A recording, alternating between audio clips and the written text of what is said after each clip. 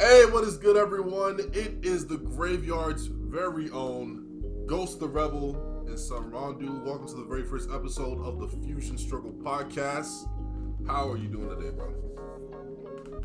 I'm doing excellent. You know, I got my coffee. It's a beautiful Saturday morning. The sun looks like it's trying to creep out. Really can't complain. I'm grateful. How are you doing, bro? I'm good, bro. I also got my coffee. It's a somewhat sunny day in Florida. You know what I'm saying? Got the storm clouds, creeping in. Got the blue sky trying to find its way through, but it's not finding its way through. You know what I'm saying? But the sun's out. You know what I'm saying? Got my coffee. I'm chilling. And the bugs out. Got my Batman mug, just chilling here, homie. Yes, sir. Brother, we got some things to talk about. Okay, we got a couple of topics to converse about. It's converse, not conversate. Y'all, come on now. It's 2022. Stop it. We definitely have a lot of topics to discuss. The very first one we're going to talk about, I don't know if we're going to have any wrestling fans come in, but just to let you guys know, we're going to shed some light on a lot of things. Wrestling, anime, games, practically anything you think of. Shit, yes. Yeah, just relatable stuff, everyday stuff, a little bit of everything. It's like a melting pot. Yeah, literally, culture, bro. So the first thing we're gonna cover is the recent MJF podcast. Podcast. I said the recent MJF pipe bomb.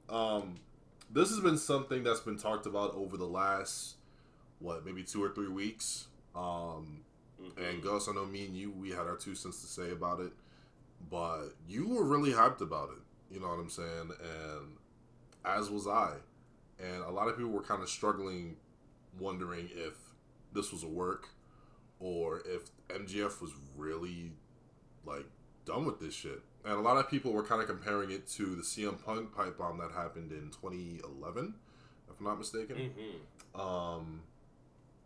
And in a way, it is kind of similar, but not similar because AEW's formula is a bit, I'm not going to say different, but as far as it being free range, mic-wise, it's definitely up there. So just for those who haven't heard MJF's pipe bomb, we're just gonna slide it in there for a little bit. Pause on that. That's what you want, right? You want to hear me talk? I'll talk, but this is Max Friedman talking. Big merger, boss. A lot of important executives here tonight to watch your product. Would be a real shame if something bad happened. I wouldn't want to embarrass you, man. Speaking of embarrassing, you've been trying to sit down with me to hash things out for quite some time now, haven't you?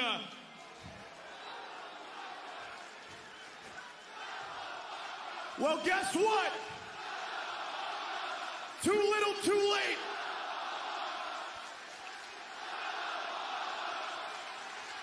Here's why. When this company first started, it was all friends wrestling. Everybody was handed a ticket, except for me. See, I had to write my own. And boy, do I have good penmanship, because I created moment after moment after moment for this company, and I still get no respect.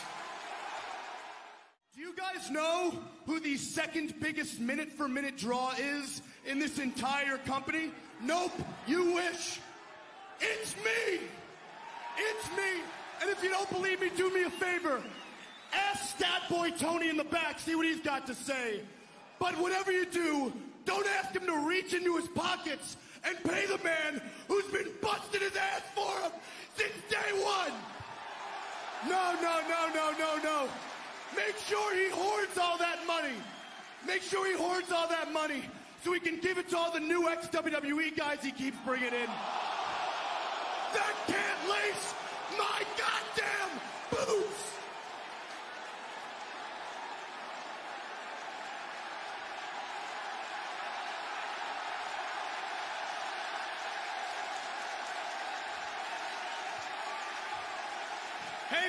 Hey, boss, would you treat me better if I was an ex-WWE guy?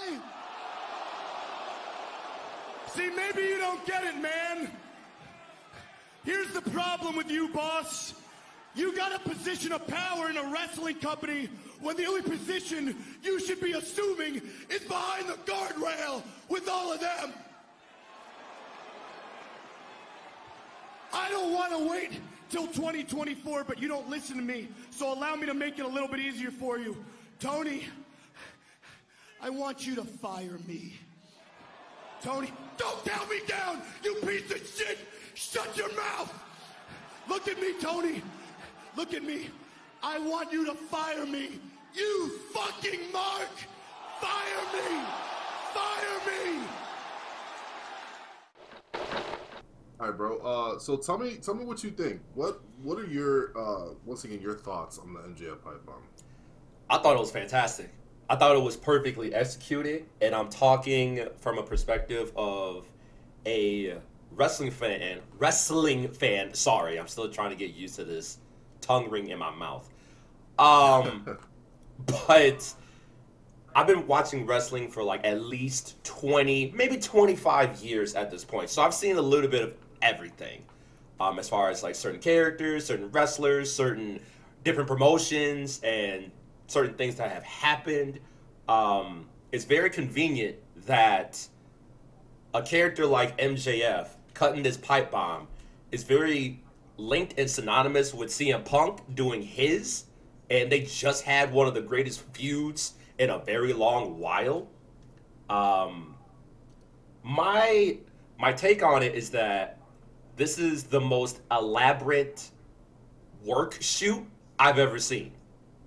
It's not so much like a thing to where like, oh, this is what he said is 100% real, but it's still a work. I feel like he's working with Tony Khan and the company to create such a buzz that it gets you tuned in and it makes you believe everything that is going on, which is the premise of wrestling storytelling in the first place. You're supposed to believe what they're saying. Is he going to jump ship to WWE? I don't think so. He could. I'm not ruling it out. But watching this whole Tony Khan MJF thing play out, I'm like, I got a gut feeling. I'm like, they are doing this on purpose, but they're making me believe, which gives me the feeling like how I was watching wrestling as a kid. I'm like, you just believe everything you're saying. And mind you, like I said, I was watching wrestling. I've been watching wrestling for like over 20 or 25 years. So I've seen bad promos. I've seen really good promos. I've seen promos like this to make me think like, wow, like it wouldn't surprise me if this was on purpose. Tony Khan is not going to let MJ off. Damn, I said it 3 times wrong. He's not going to let MJF off the company.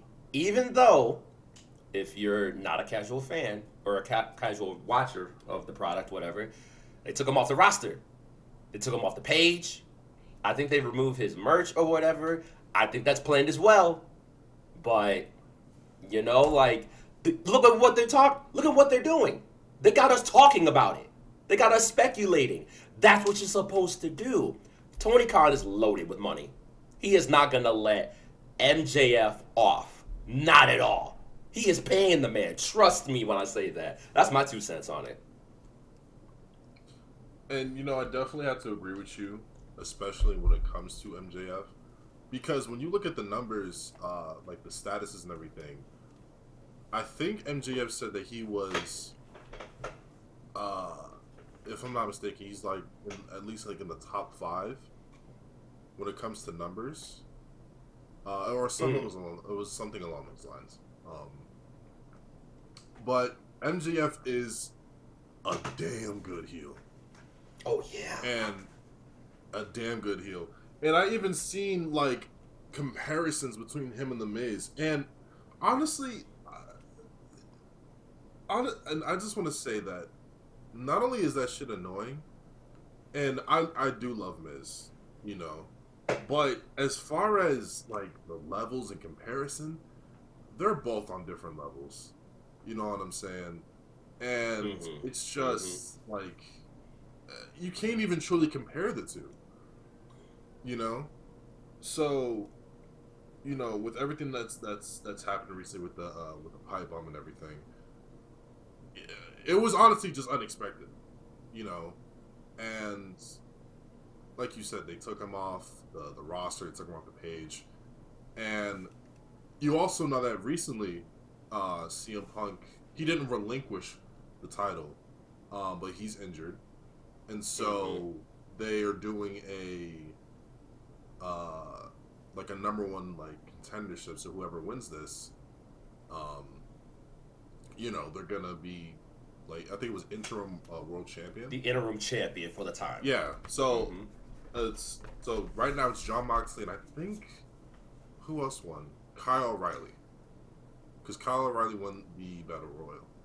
So I'm thinking at some point MJF and Punk, like I feel like their story really isn't finished. Because it's honestly surprising to me that MJF hasn't been world champion yet. I'm surprised he hasn't even won a title yet. And you know they just recently released a new one, the Atlanta Championship. Yeah. You know, so you know AEW's kind of finally they're kind of getting in the groove of thing as far as you know building championships and everything. You know, first things first, the world title, and then I think it was the TNT title, which Cody had brought on, and then the tag team championships, the women's title. Now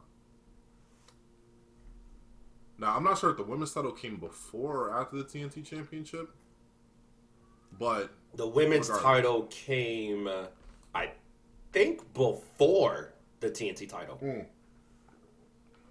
Okay. So, you know, as far as like, you know, not relinquishing, as far as establishing, you know, the belts and the ranks and stuff, I feel like as far as where the titles are at currently, I think they're good with where they're at. I do want to say I do wish that a lot of other talent would kind of, because there are a lot of WWE guys over there. You know what I'm saying? And it's there is, but at this point, I'm not really surprised. But at the same time, it's like I don't want to be the one to say it, but I feel like at some point it's going to be treated exactly how WCW was back in the 90s. Because even with WCW, there were a lot of WWE guys over there as well. You know, Bret Hart was over there. You had Macho Man. You had Hulk Hogan. Diesel was over there.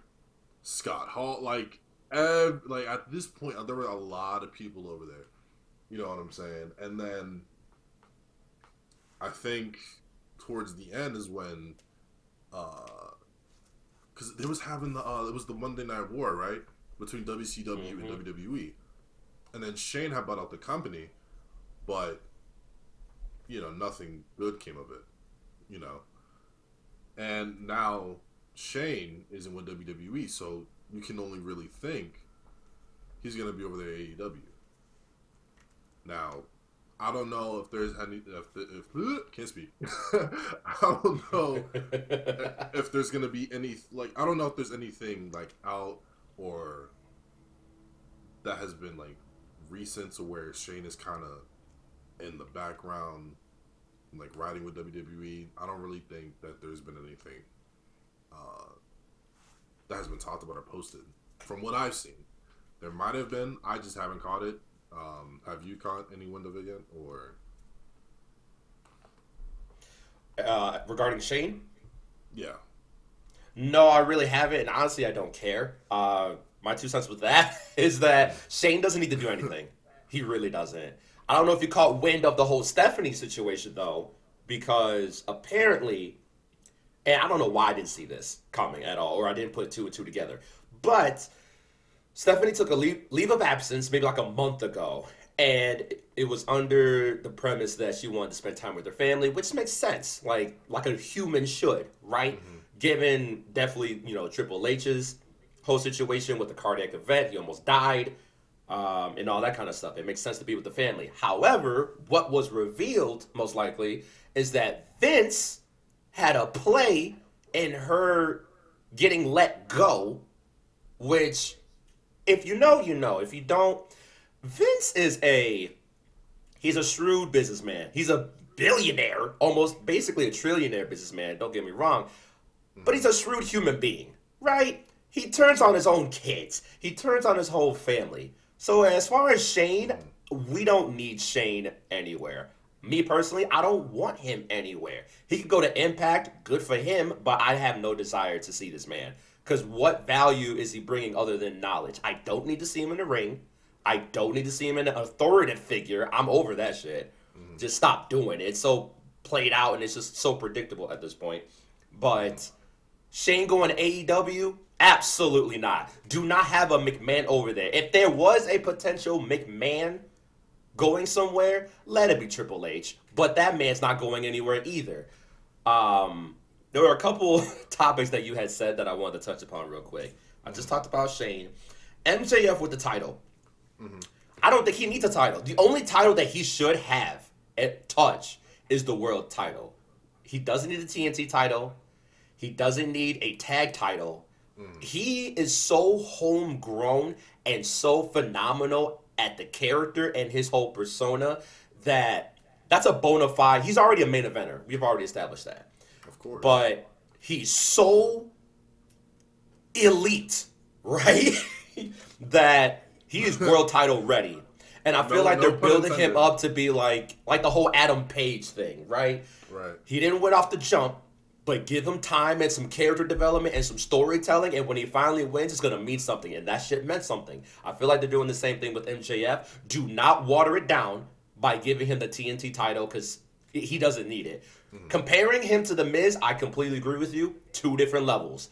Don't get me wrong. The Miz, I forgot what year it was, but he was Intercontinental Champion, and this is when I think Brock was the Universal Champion on Raw, and he wasn't being showcased that much. And they put the IC title on The Miz, and they made that seem like it was a big deal. I remember this time. He was a great heel at that time.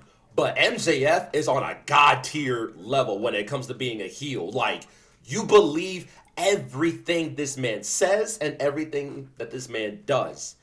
Similar to Paul Heyman. Every time he's on the screen, you tune in.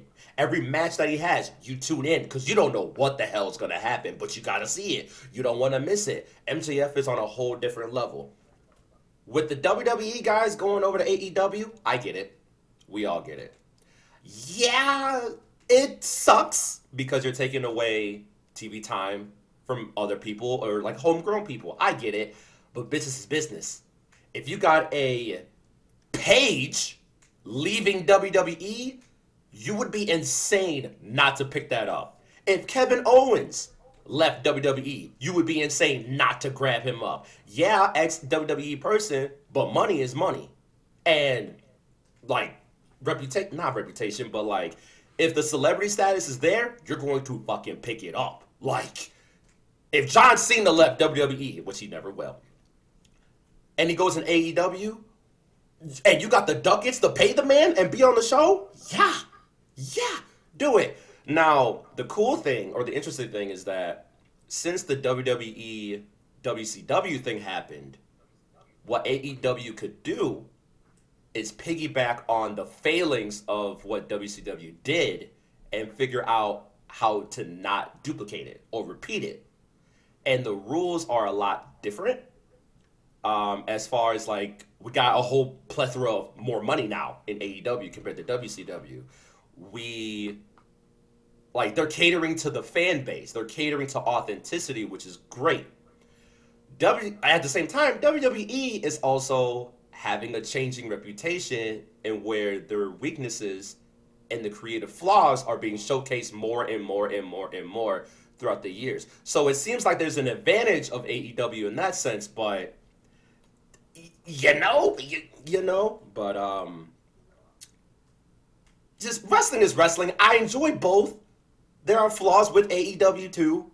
There are major flaws in WWE, obviously, but if you do right by the workers first, and then do right by the fans, you got a great product in my eyes. I don't care what company it is. So, Okay, so I definitely do agree with everything you just said. Kind of, let's go back to MJF a little bit. mm-hmm. As far as him being established, you're right. He doesn't need the TNT title. He doesn't need, even the new title that's coming out. He's the main eventer through and through. Because if I'm gonna be honest, I don't think that the rivalry between Punk and MJF is finished. I feel like it's more of, okay, you got one up on me, I'm gonna get you back, type shit. Mm-hmm. Because he needs to be world champion. He needs to. And I think I think he's already had. I think he's only had one opportunity, maybe. Who? MJF, because I know him and Jon Moxley, they had a feud over the time. Yeah. I think that was the only time. That was the only time. And as far as storylines go when it comes to AEW, I'm not gonna lie to you. I feel like Hangman becoming world champion. Like, congratulations to the man. I'm glad he became world champion. But I feel like there wasn't much of a story there. Maybe I wasn't really paying too much attention. But I feel like his championship reign wasn't really all that, good. That's just my personal opinion. And then with the feud coming up with Punk, not coming up, but the feud that he had with Punk, I thought it was, was pretty good. Could have been better. But at the same time, it's like I felt like they were like forcing Paige to kind of be this guy, like this kind of person that's like, oh, you're undeserving. I don't like you. I don't respect you. You shouldn't be like. Okay, that's understandable. You know what I'm saying? But I don't know. I just don't feel like it was. I don't know. I don't want to say it was watered down because it wasn't. It just didn't appeal to me. You know what I'm trying to say? I feel you. I know what you're trying to say. Yeah. So that's just my take on it. As far as the fall of WCW and AEW trying to pick up the failure, trying to like you said, pick up the failures from where WCW had. It's like I feel like they're doing that, but they're not doing that because they have deals with Impact and New Japan. They're actually gonna have a crossover at I think in a few more days, if I'm not mistaken. So when I saw that they was doing that, I was like, "Oh shit!" Let me see if I'm not mistaken. Hold on. Yeah, 2 weeks from tomorrow. Yeah. Okay. Forbidden Door. So crazy. When I found out the Forbidden Door. So when I found out that they were doing that, I was like, "Oh shit!" Okay, I like this because just recently, Will Ospreay just came in and was fucking shit up. So I was like, "All right, bet." And I don't know if you know who Will Ospreay is. Yeah, I know who he is. Okay. But you already know he is on God mode. I love his style. I feel like he's underrated as a wrestler. He's not that much talked about. And this is just from what I see. He's just the best in my opinion. I love him. And there have been so many times where he's talked about, not going to WWE because, their schedule, because he's a family man. He said this himself. and being on that road and the traveling, it would just take so much out of him. You know what I'm saying? So I feel like, as far as like the scheduling and everything, and him being with AEW, like having this crossover, I feel like is really good for him to really get out and really like showcase himself in a sense. Mm-hmm. You know what I'm trying to say? I'm not saying he's not been. I do. Years now. You know what I'm saying? Right. So yeah, so that's my take on that. I think that's all I have to say about that.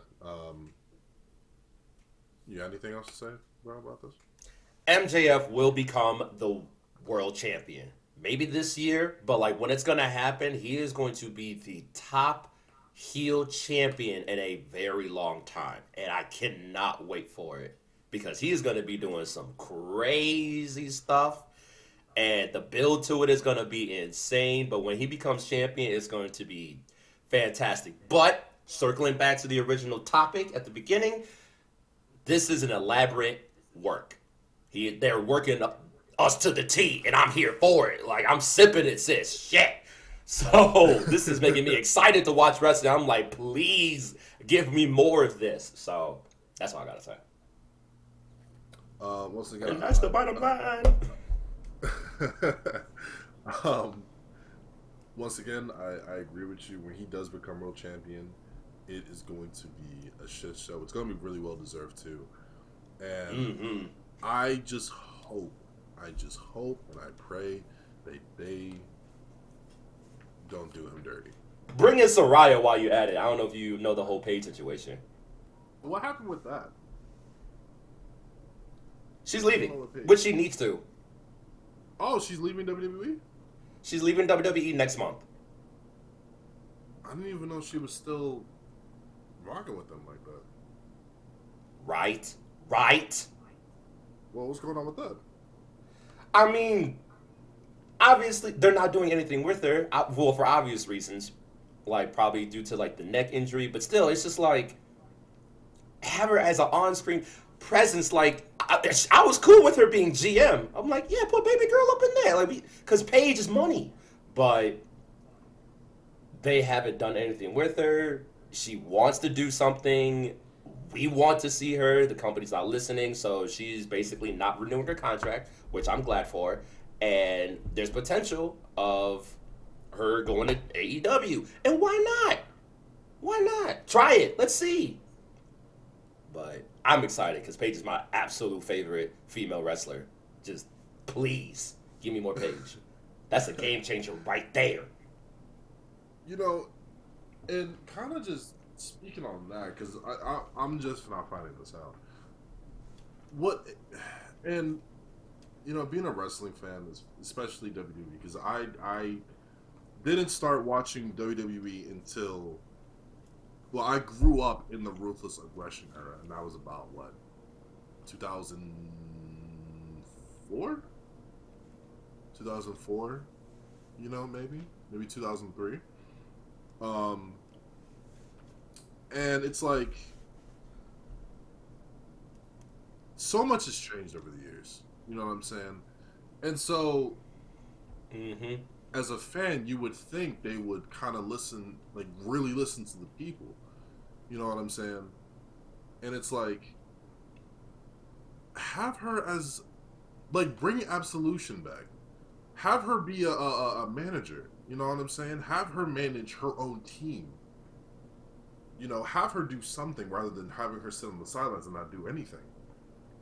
You would think they would have her do something like that. But no, they don't. They just have her just tucked away. And I feel like that's just very frustrating with a lot of wrestlers. And, you know, writers and GMs and stuff like that. You know what I'm saying? So yeah, it's a weird situation. Yeah, so I definitely understand. So, I'm truly. You know what? This also could boil down to like the pettiness of the company because we know that they're petty as hell. Her star power is huge, so they probably were like they're treating her like the whole Mustafa Ali situation to where we want him, we want to see him, make him flourish. He's proven that he is a person that could hold a title. The fact that he has not held a title yet baffles me, but just he holds or she holds so much star power, and to let that go, it's just like, no, I'm not gonna grant you your release or whatever because we don't want you to jump ship, and then that's gonna be eyes off of our product. So that's a pettiness move, but I'm not surprised. It's WWE. They've done this over the years or whatever, but like, ooh, I want to talk about the Sasha Naomi thing bad, but that's different. I mean, look, we're on the wrestling topic. Let's do it. Let's go. I mean, well then, shit. I guess we back. It's a wrestling podcast. Okay, this is so much we can talk about.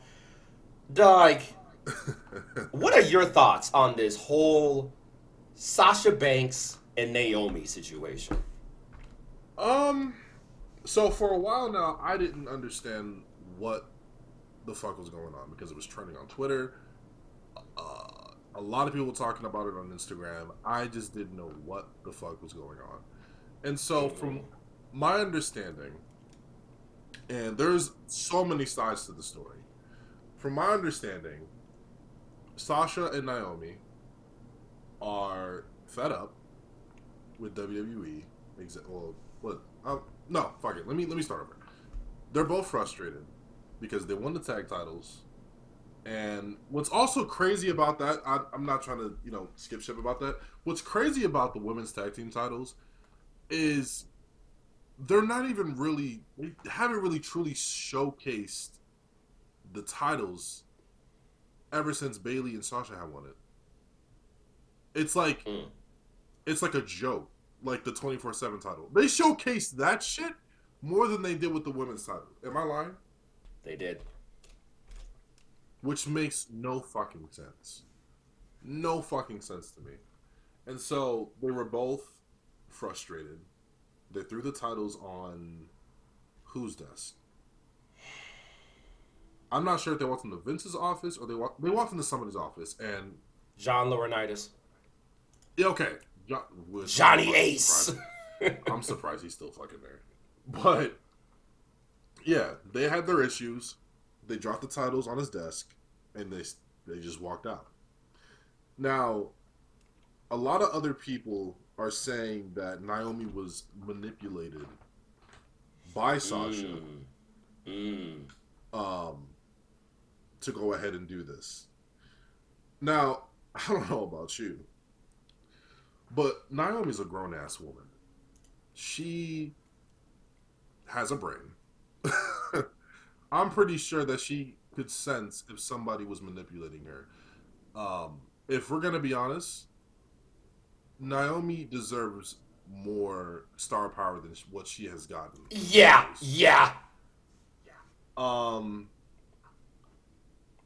When she won the women's title, the SmackDown women's title, I wasn't as excited as I should be. Not like how when Bianca had won it at WrestleMania.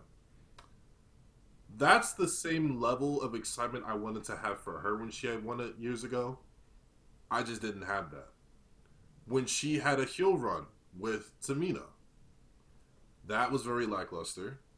I just feel like her being written as a character, like she has the charisma, she has like she has it, you know what I'm saying? But like the way they write her, it's just not appealing to me. Had her be in the bloodline, I mean, she can do some serious damage. Ooh, that's a thought. That's a thought right there. Yeah, so I don't know. I just feel like she's just underutilized. So I definitely understand her side. I understand her being frustrated. With her, it makes 100% sense. Sasha, not so much.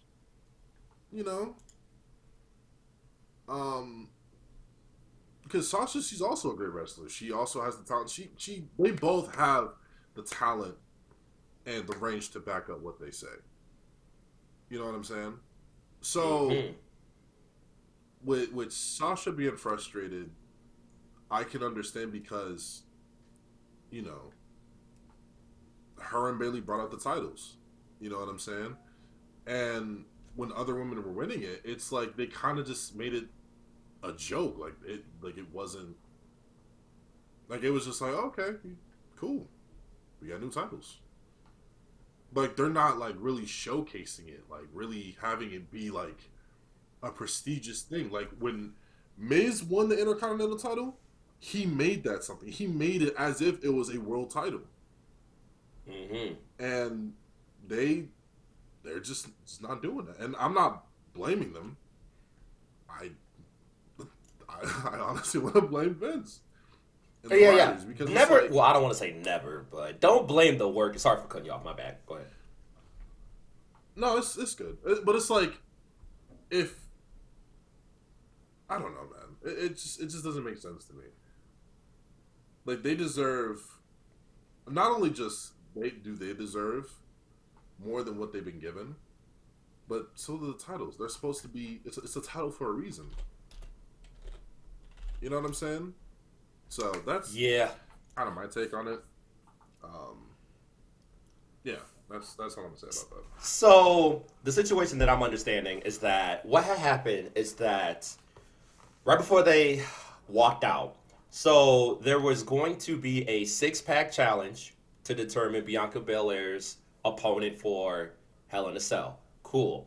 It incorporated both Naomi and Sasha, who were tag team champions for those who were not informed. They won the titles at WrestleMania, and that was pretty cool. Like, as a random team that kind of just came together, no build. It was just like how they treated the whole women's division, or any tag team for that matter. We'll throw you together, and then you'll become champions. Like, you'll coexist or whatever they want to term it, and then you'll win the titles. So when they won the titles, I'm like, okay, cool. I'm more so happy that Naomi has a title again, because Sasha been getting titles. That's fine. But the fact that Naomi was in the spotlight again, I'm like, hell yes, because she should have been treated a lot better. So when they won, they were having some good matches. I'm like, okay, I can get behind this team. That's cool. But WWE has been doing this for the last several years, and it's been known to everybody, like, do not invest in a tag team in that company. Why? Because they're going to split them up in about 3 weeks' time, and it's going to be like nothing even mattered. So the fact that they put both of them in that 6-pack challenge, and Naomi was going to be the one that was going to win and face Belair, that sounds like an interesting story, but the drawback is that you're going to split up the tag team, essentially. Like, why?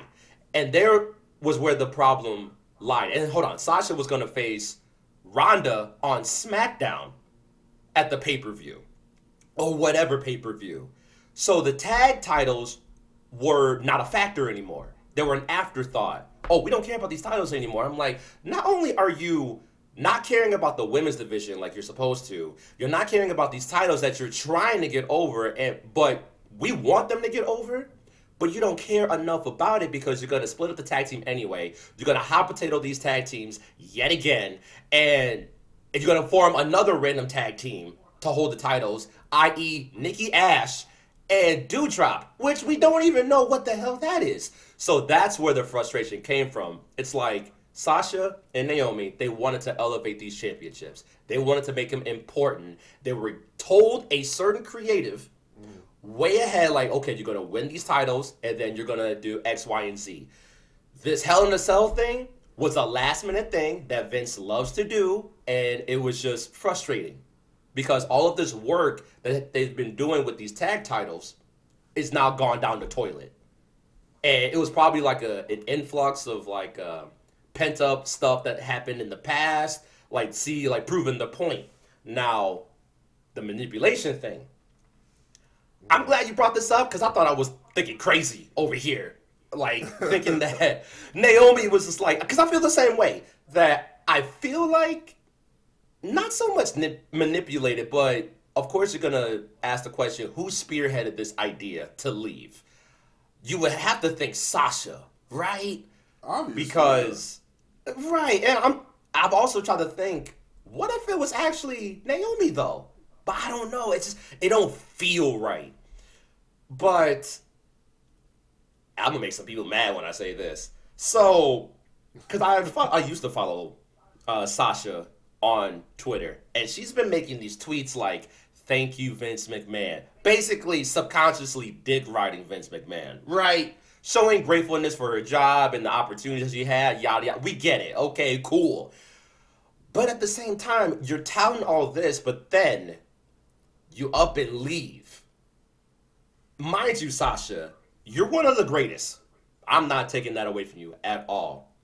But you were definitely handed a lot of opportunity, whereas other people have not gotten a lick of opportunity as far as championships, as far as all the accolades. I think she's a 3-time tag champion, multiple time SmackDown champion, multiple time Raw champion. All these accolades, right? But you took your ball and you went home.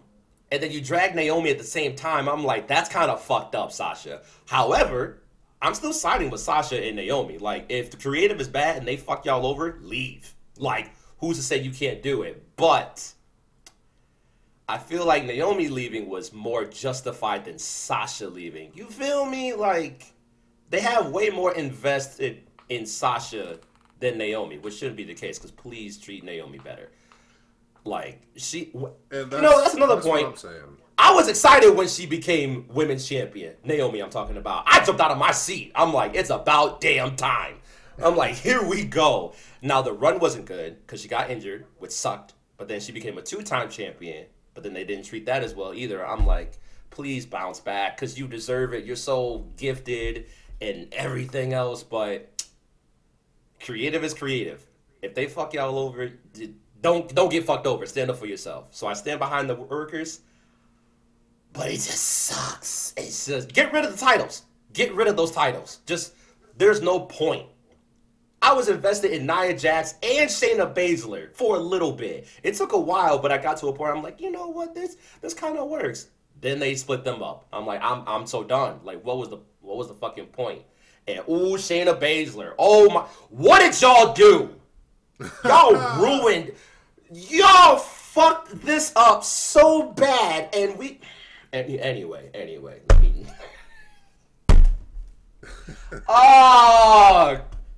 Why is she not champion yet? That made no sense. You talk about one of the biggest water downs in the company history.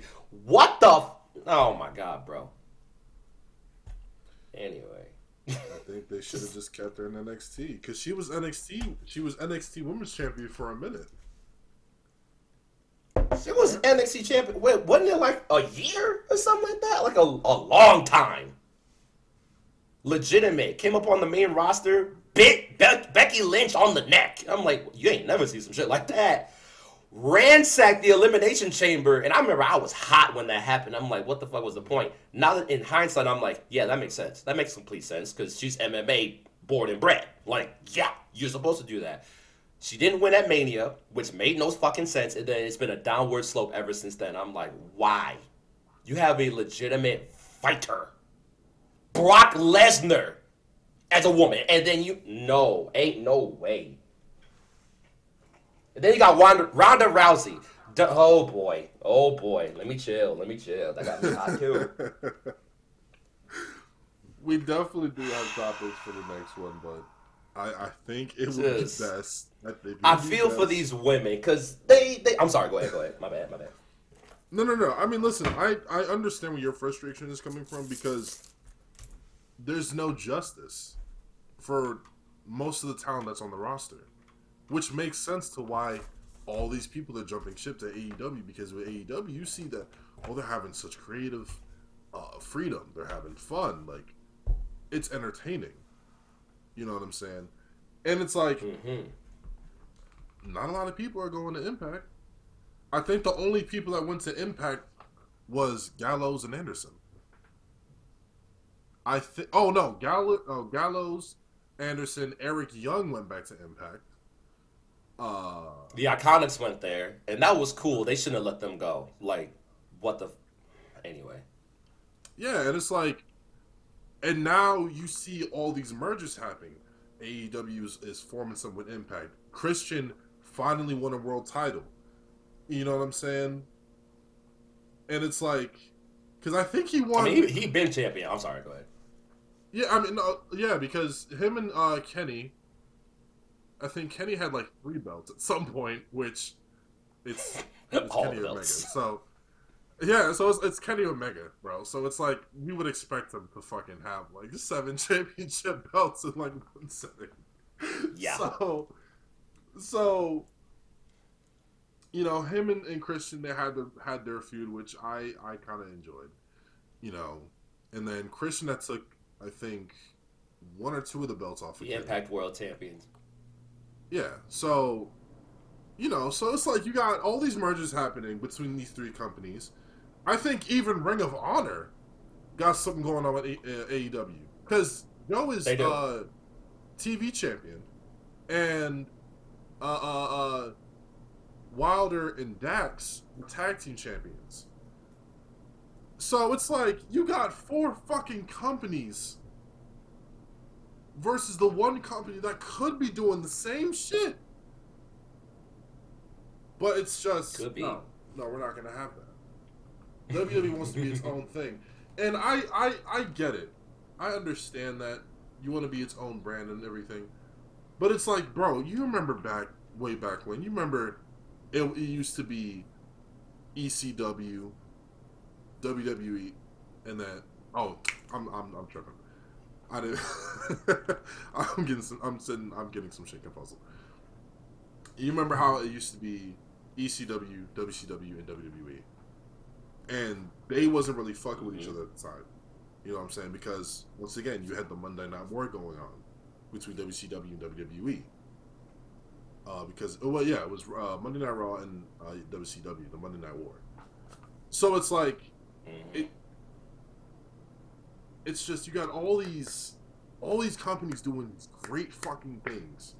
You got the New Japan and you got the new and then I can't speak. You got the New Japan and you got AEW doing a crossover at Forbidden Door, and it's like that's just gonna be live. I'm tuning in for that. You know what I'm saying? So it's like you can definitely expect a lot more shit to pop off with these other 2 companies. Because if those 2 companies are going to do something, you best believe they're going to do something else. You know what I'm saying? Like, there's just so much creative freedom. And it's like, oh my God. So much going on. So much potential. And it's like, I just feel like it's just slowly being wasted away. Yeah, because they're trying to have certain molds and systems and all that. And I get it. You're a multi-billion-dollar company. You got deals with Fox, and then I forgot what the other company is. It's just like you gotta do what you gotta do. You gotta cater to your customers too, but at the same time, you're fucking over the workers. Versus AEW. Not to say that they don't have flaws, because some people have left that company because of certain reasons. That's fine, but they're genuinely having fun. They're being themselves, more of themselves than giving like we're gonna change your name from Walter to Gunther. Or from Pete Dunne to Butch. Like, what? From Buddy Murphy to just Murphy. And then they changed, and it doesn't. This name doesn't bother me too much, but it's overused. Seth freaking Rollins. It's marketing. I love Seth Rollins, but they overuse the freaking too fucking much. Too freaking much, man. They use the freaking too fucking much. You know, like, bro, I don't. Oh man, and it's like, bro, Cesaro. Man's went from Antonio Cesaro to just Cesaro. Like, and for years they've been going by 2 names for a minute, but now. The one name thing, like I don't like it. I don't like it. There's so much shit that could be done. It's just not. And I feel like it's like WWE should do like a contest to have certain fans kind of, write for them. Like, let the fans write for like a day, and then not, give it to Hunter. Let him kind of decide who's the winner. Let them kind of do their thing. If not, let it be for the main roster. I mean, NXT been doing good for a minute, so I don't even see why they should do something with NXT. But for the main roster, let them have some creative freedom. Let them do their thing. See how the people like it, because I feel like a lot of fans have had these issues already. A lot of fans have had these issues, but it's because it's WWE. We're still gonna watch it. We're still gonna see like what's going on. You know what I'm saying? Right. So that's my take on that. It's just treat them better. They're humans, okay? Just what the like. They're gonna promise them the whole moon and like another planet if they sign this contract that's lucrative for like 10 years. But they can literally change it at the dime of a hat. Now you're locked in, and you can't do anything about it because of legality and all that. It's so shrewd, but it's just like, of course, you're in the number one wrestling company. You could potentially have, your name in bright lights and stuff like that if you play ball. But Vince McMahon's the problem. It's not just him. There's his creative, his whole inner circle is a problem. But like Punk he's said, a problem. Like Punk said, he's surrounded by yes men, people that love to kiss his ass. He's surrounded by yes men. Just Johnny Ace, get rid of him. But in the meantime, there's nothing that we can do about it but tune into other companies, because obviously when WWE's back is against the wall, that's when they start doing some creative shit. An example, Big E. Now, I did not like how they expedited him being the WWE champion. I understand why. Obviously, like it was a trump card. It was like it was a move that the company had to do, because I believe All Out had just happened in 2021, and that pay-per-view from top to bottom might be one of the top 3 greatest wrestling pay-per-views ever. That show was perfectly paced. The stories was crazy. The star power was there. It was like WrestleMania caliber. It was like, holy shit, this is a great pay-per-view, to where we're still talking about it. Because of that success, they made they made Big E the champion as an answer to that. Treat your wrestlers better. Like, I would have appreciated if they would have waited for that, but the company's gonna make rash decisions like that. It just sucks. Like, everyone suffers from that. It just sucks. But I understand. Got to be the Big E too. God damn, that sucks.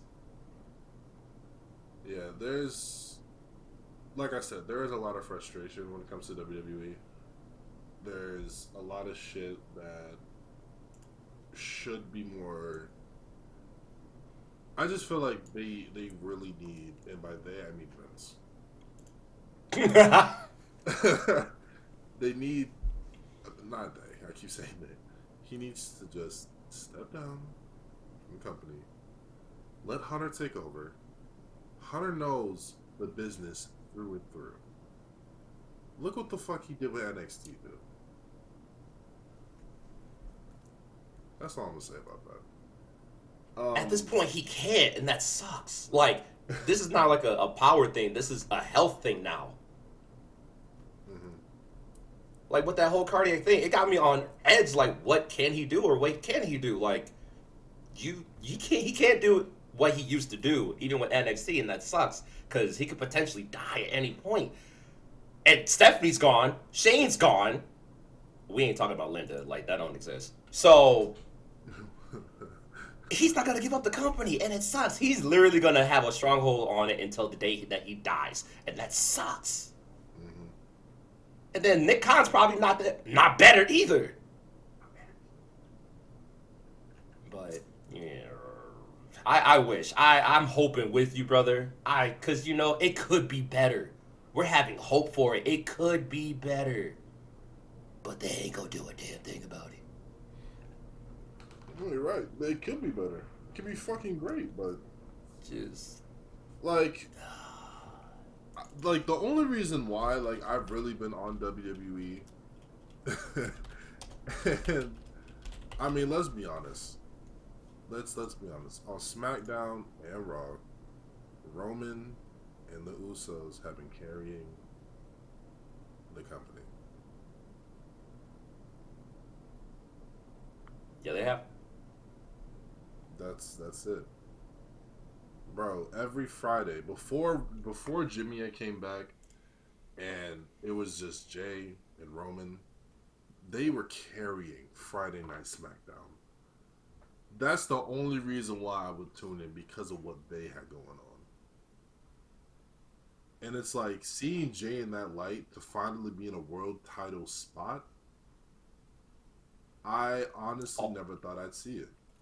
Oh, that was beautiful. That was a great fucking moment. It was written perfectly. Well, I'm not gonna say perfectly, but it was written to the point where it's like, I feel this shit. Yes. We got my dog main event Jey Uso up in here, bro. Like, yes, sir. And then Jimmy came back. That was great. I wanted Jimmy to come back for a minute. And it's like, now the bloodline they're undisputed. Who's gonna stop them? Now, if I did have to choose, I would want the Street Profits to win.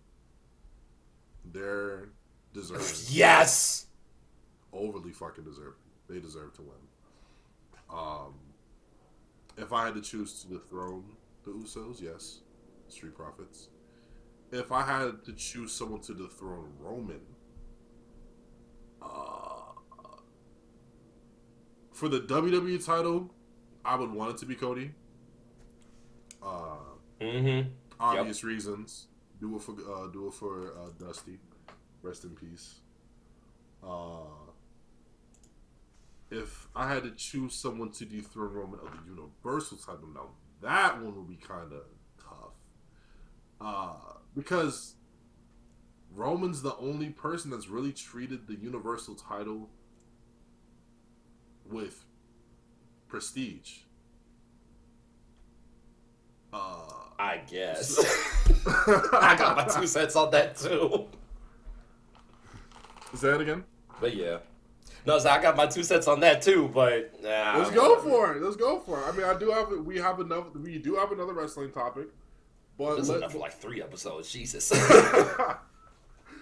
But let's keep going. Roman Yeah. With the title, Universal title. Let's just talk about that one. Yeah. My personal opinion, it's okay. My problem is kind of weird. Now, with him getting the title at SummerSlam during the pandemic, that was cool. But at the time, the title was being hot potatoed by Braun Strowman and then The Fiend, who only had it for like a week, which was fucking weird. He got the title, and he's been having good matches, but they've been spaced out like several weeks to like several months apart, to where he's only defended it maybe like, I don't know, like maybe 15 times or so, which is weird. Like, maybe I'm coming from like a nostalgia kind of feeling. Like, the title was like being defended like every other week back in the day, and it felt like it was like, oh man, you don't know who's going to be champion. The title could change hands, or like the people were like working. I understand he wants to be a family man, and like maybe his health has something to do with it, as far as like him having, or like beating, sorry, leukemia and stuff. But it's just like, you have a top heel in Roman Reigns who's the champion. I feel like it's kind of dry a little bit. Just like, give me a little something, something. Like, maybe it's just me. I need excitement. I need a little bit more oomph with who my champions are. It's kind of like if Brock Lesnar was champion, or when he was champion, but he wasn't on TV. But Roman is on TV. But what is he doing? He's cutting promos, or he's helping his cousins with the titles and shit. It's just weird. It's just like, okay, you're the champion, but you ain't working as much. That's just my 2 cents on it. Somebody gonna get mad. I don't care. Like, that's just how I feel. But give me a fighting champion, dog.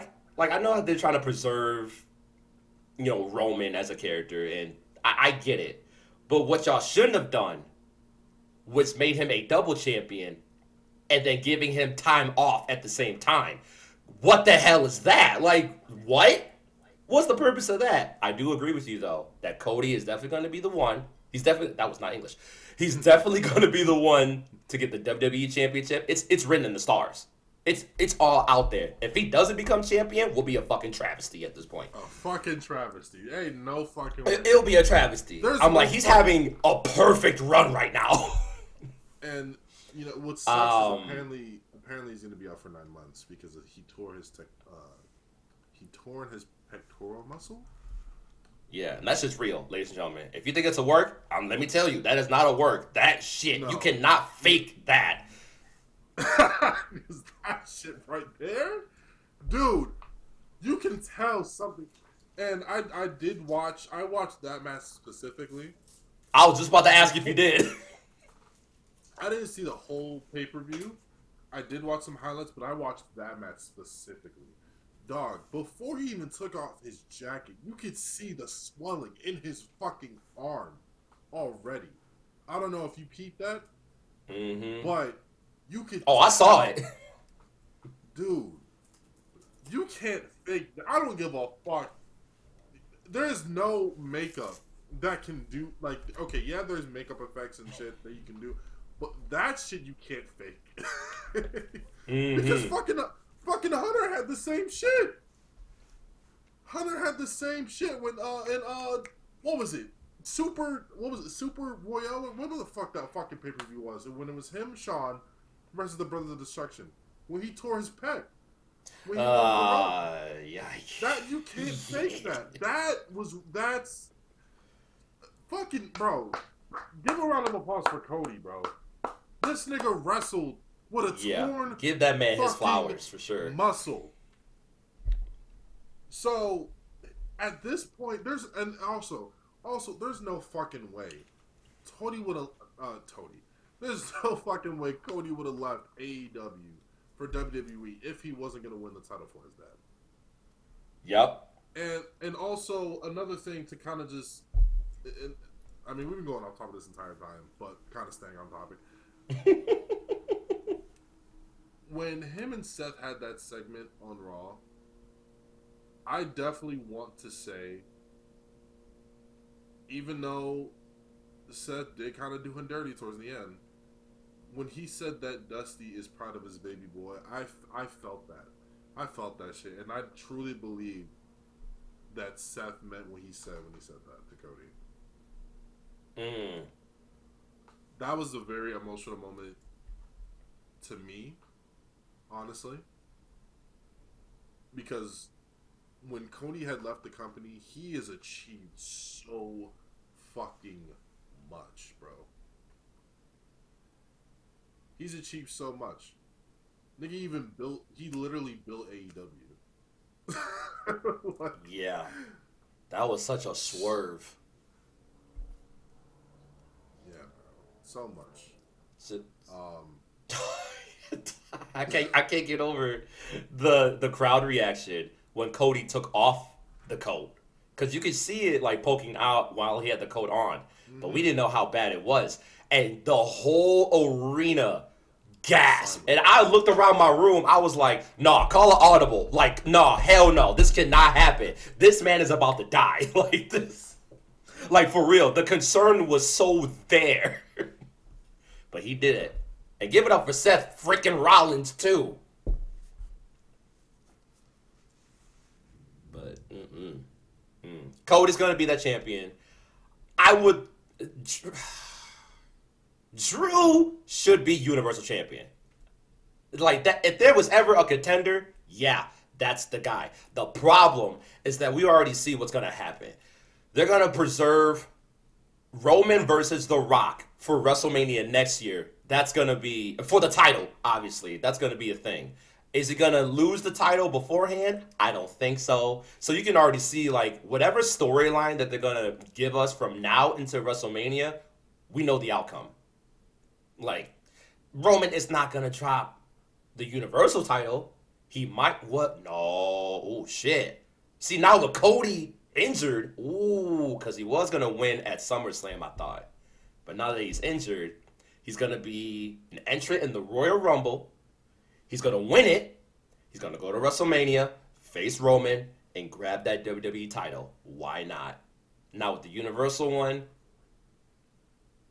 just unify them. Like, just make one title. Please, just make one. But they're not going to do it because of Fox. Bring back the world title. That would be so much better, but you know, that's everyone wants to see the old titles again. It would make so much sense. Bring back the big gold, please. Please, but yeah, that's all I'm gonna say on that. Yeah, that's.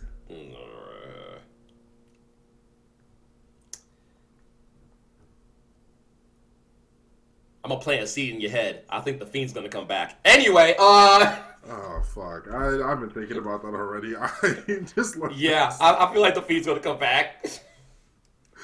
Oh. And it's gonna be horrible. It's gonna be horrible. I'm like, no, we're saving that topic. We're saving it. Yeah, we're saving it. We're saving it. Oh my god, my FBI agent is listening to me because I said all out. And I got YouTube up, and guess what's on the thing? All out. I'm like, stop hearing me. Give me $1 million. You ain't doing that shit. But, dog, we love wrestling. If y'all couldn't tell, we love wrestling. I've been watching wrestling since I was 5, and it's been a long time, right? But the rules have changed. The game ain't the same. Shout out to Triple H. But it's for the love of the game, you know. You got your favorites, but it's a weird business. I wanted to be a wrestler. I actually was like working out at one point to be a wrestler, but I don't know. It's just, you know, I care about my mental health, like, specifically. And one company's going to fuck it up. Another company might take care of you, but I'm trying to be champion. You feel me? But I'm all of like 5'7", so I'm not going to be champion. But anyway. I mean, bro, look at fucking Malachi Black. Bro, you definitely would have had your own thing. House of Black is nasty, dog. Bring these trio titles. We don't need no All-Atlantic title. Bring the trios in. Oh my god, a trio title? Now that would change the game. Dog, you know what's crazy? Title? They already have the titles made. Really? They do. It's been confirmed. They already have the titles, but they just haven't brought them yet. But they're ready to go. I'm like, yeah, please. Give me a trios title. But anyway.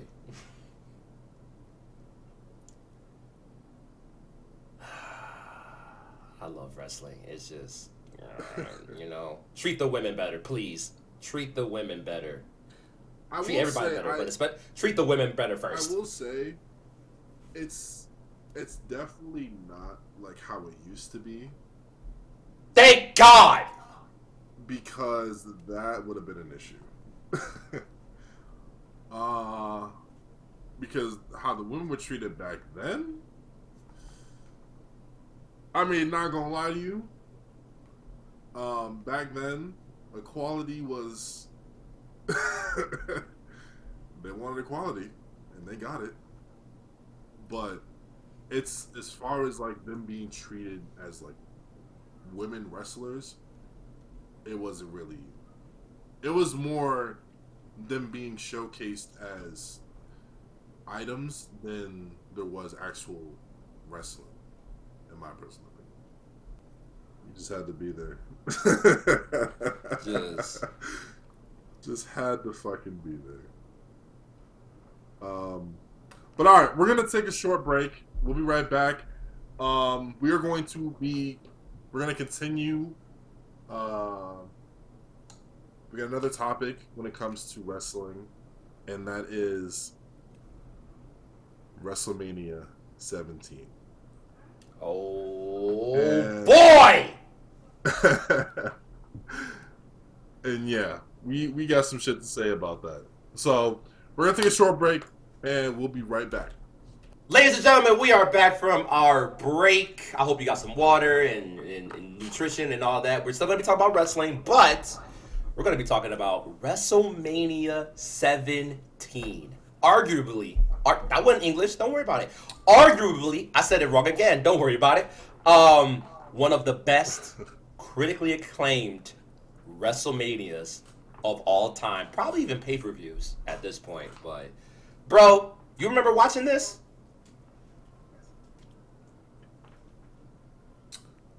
I honestly don't even really know where to start when it comes to this. Quite honestly, okay.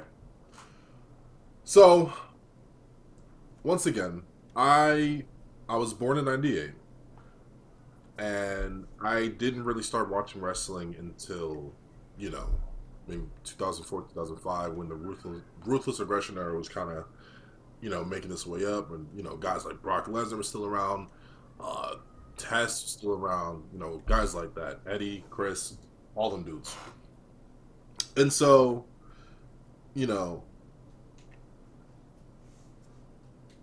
I used to watch, like the reruns with my dad when I was a kid, when I was growing up. So, if I had to choose like favorite matches from WrestleMania 17, I would. Excuse me, my bad.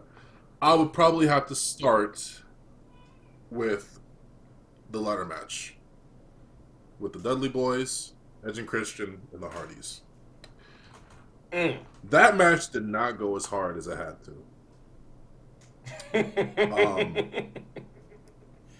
Those three guys made ladder matches what it was. Whenever those three got into a ring, whether it was either Edge and Christian versus the Hardys, Edge and Christian versus the Dudley Boys, or the Hardys versus the Dudley Boys, they never disappointed whenever they got into the ring together. It was definitely a vibe.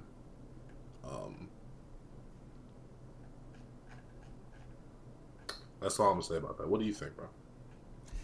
Bro, TLC 2, because the first one was in 2000, SummerSlam, I want to believe. I remember watching that as well. That one went crazy stupid as well. Like, they were doing spots to where I'm like, yo, they are fucking dead. How are they still getting up after all this? This doesn't make any sense. The fact that they had to do it again at WrestleMania of all places and up the ante from the SummerSlam one was like, how can you even top that? But man, did they top it. I'm grateful that everyone is alive because, jeez, yes, like you said, they didn't have to go that hard. But man, oh man. Especially Devon. Oh. There were so many times I thought he was either dead or paralyzed. Especially them chair shots. Them chair shots he used to take. Oh my god. Ladies and gentlemen, this is also before like they changed the rules on the chair shots specifically. We're talking chair shots to the head. You know what I'm talking about. Not on the back. Now it's banned. You're not supposed to do that, but yeah, Devon took them chair shots. D took them chair shots like a fucking champ. And man, oh man. Lita got 3D'd. Fucking Bubba Ray and Matt were like 20, 25 feet in the air. Oh, when Edge hit that spear. Oh my god, dude. When Edge hit the spear on Jeff. Dude, oh my god. You know what's nostalgic about this era, too? When spots like that happen, you would just see a sea of flashing cameras taking everything. And it's just like, I wish we could do that, but we can't do that no more. But it was just like, when you see all them camera flashes, it's just like, something crazy just happened. Beautiful match. I think... Especially if it's a plethora. Oh, yeah. I was just going to say. Especially when it's a plethora of camera flashes. That's how you know it's a great spot. Oh, yeah.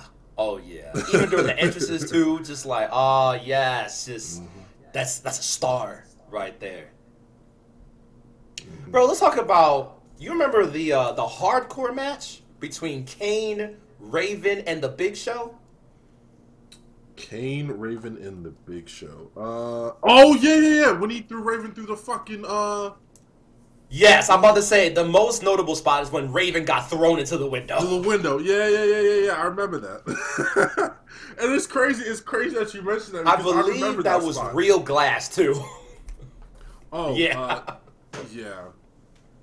You know what's crazy, too? It's like back then versus now. And obviously, now it's like, the kids are watching and everything. But even back then, kids were watching. So I was watching. That was the first pay-per-view I ever bought. Yeah. So it's like, that spot specifically, I remember. Because that was some funny shit. But, But yeah, like, there were some good spots. There were a lot of good spots in that match. I know, like I said, definitely the most notable was Raven being tossed to the glass. But I think the only reason why that happened was because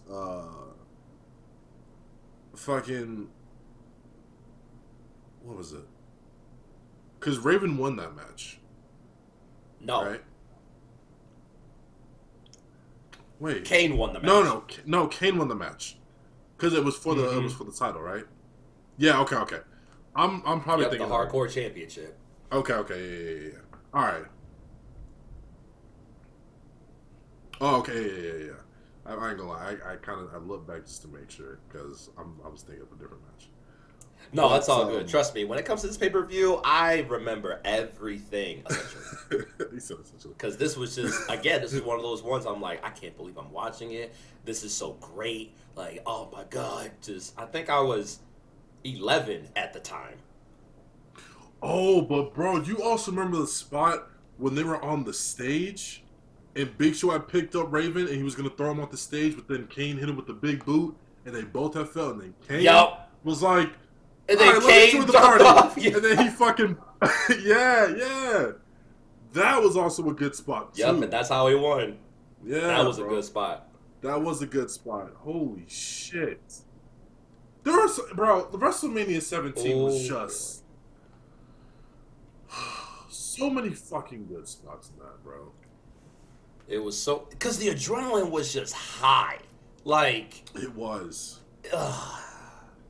There was just a magic in the air. Like, everything. There was a sea of people. It was in the Astrodome, so I think they fit like either 68,000 or like close to 70,000 people in there. Just the theme song, My Way by Limp Bizkit, was the perfect theme for that night. It was just the wave of new metal, and it just fit. It was also the best theme for The Rock and Stone Cold, which that rivalry right there. Yes, sir. Hold on. Before we get to that one, we're going to say that one for last. Got you. But I'm looking at the card right now. Another dramatic match, which, if you know, like in hindsight, this was fucked up. But during the time, this had all the drama in it. Mm-hmm. Shane McMahon with Linda McMahon, the mom, versus Mr. McMahon with Stephanie in his corner and Trish Stratus. Now, this all boiled down to the storyline, the build-up, because the build-up was fucked up. I'm gonna try to summarize. So, Vince McMahon is a giant motherfucking tyrant, okay? He has Stephanie in his corner, the $1 million, billion dollar princess, you feel me? Mm-hmm. And he also got his side chick, Trish Stratus. Yeah. And my God, that was fucked up alone. Shane McMahon had bought WCW at this point, but they weren't in full effect. I think it was like the night after or like the next week is when WCW came into the fold. But Shane McMahon had bought WCW. Linda was rendered useless. She was traumatized from how Vince was acting, turning against the family, having a side chick, and then not being a family man, and just what he was being a fucking scumbag, right? So Linda was rendered to a wheelchair. Shane being the knight in shining armor, trying to bring restoration towards the family, which set up the feud of Shane versus Vince. This was a no-holds-barred match, I believe. No, it's a street fight with Mick Foley as the special guest referee, which I totally forgot. But I think it's supposed to be like the voice of reason. But anyway, this was a giant spot fest. Shane was getting his licks in or whatever. But one of my favorite moments is when Linda McMahon stood up out of her wheelchair, which we didn't know she was going to do. She was like, I don't want to say Helen Keller. That's a fucked up reference. But she was not talking. She was just like immobile. She was just like out of it. I think Vince was like drugging her via storyline, which is even more fucked up. But give you like more reference of like why she couldn't do anything. But she stood up out the chair all dramatic, and the crowd was like, oh shit. Gave Vince a low blow, and then that just set up the whole thing for the rest. And then Trish Stratus was beating up on Stephanie. She turned face or whatever, but this had so much drama in it. It's actually pretty good. But the storyline's fucked up, like, in hindsight. But at the time, it was just like, yes, Shane. Oh, yeah, bro, because didn't he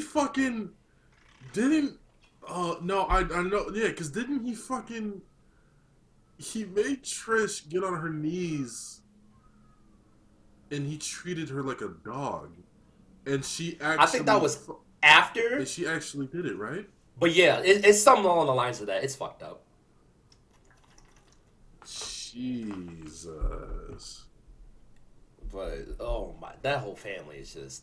You gotta incorporate the entire family. And you know what? Everyone did their role. Everyone played their role. You know, even Mick. You know, he got some licks in on Mr. McMahon.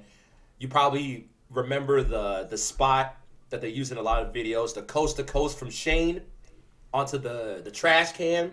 That's where that came from. Yeah, the coast to coast. Yeah. Yes, sir. But dog, before we get to the main event, because that's the juicy part of like the whole card, right? Mm-hmm. Something that is, I don't know why it's not talked about as much, but I feel like it should be talked about. I think it's not talked about because it was such a last minute thing and they kind of forgot about it, but they put it together like 2 weeks in advance before the pay-per-view. The Undertaker versus Triple H. Yes. Now, this is the first time that they squared up at WrestleMania. They did it 2 times after this, but this was the first one, and I don't know why they don't talk about it.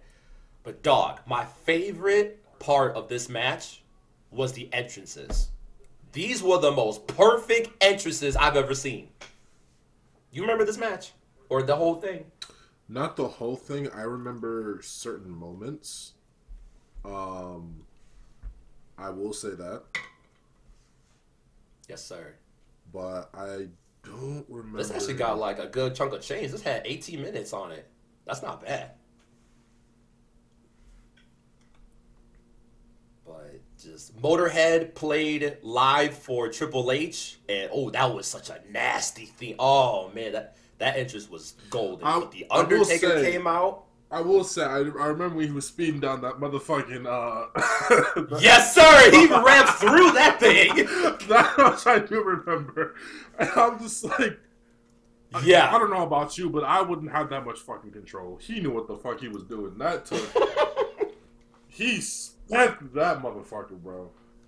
Yeah, because he rode bikes for like ever, so he knew what he was doing. He probably knew how to still control does. that, but that visual was just tasty. Yeah, but I remember Taker was just flying through that fucking match, though. I remember. Somehow. Go for it, bro. Go for it. Wait, I'm reading the because they also had the stipulation. I'm referencing the Wikipedia, the Wicca, whatever. Now, the interesting part about this is that this is technically a normal match. Like they still had fucking disqualifications or countouts or whatever on paper, but this was technically a no holds barred match. But they didn't announce that because they were fighting outside into the crowd for like a good chunk of change. A sledgehammer got played, and the referee, I believe, was he was conscious for everything. I probably got to watch the match again, but this is one of those matches I'm like, this is fire, even though there was no build really, and they just let him fly. They said, do whatever, fuck it. That's also true. And you know what's crazy about this match was so fast paced. It was. But it was very fast paced, but it was also very leveled at the same time. You know what I'm saying? Another good spot. Yeah, I know what you're saying. Yeah, another good spot I would like to point out was when he went for the last ride and Triple H had the sledgehammer. Oh my god. And rammed his shit in. And everybody thought that was it. Because I don't know. This man got bonked. Dude. Fucking crazy. But that was a great match. That was a great match. I thought that was very... Dog, I know you're ready. Very, very fast paced, but it was very leveled.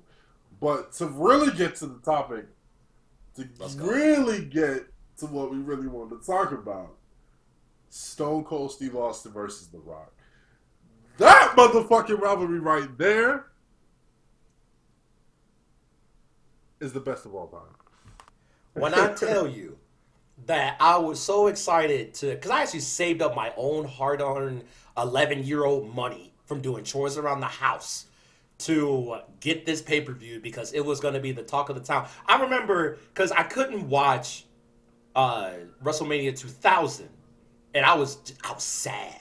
That's probably where depression started for me, low-key. But I was just really sad. I was really upset. I just wanted to watch WrestleMania. So I watched this one, and this was the feud I wanted to see. Stone Cold and The Rock. Two icons, legends, superstars that were just way, what's the word I'm looking for?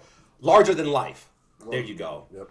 When I tell you from top to motherfucking bottom, the promo itself was enough to be like, oh, this is it. This is the one. This is it right here. If there was ever the best promo of all time, this is the one right here. I don't know who edited that or put it together.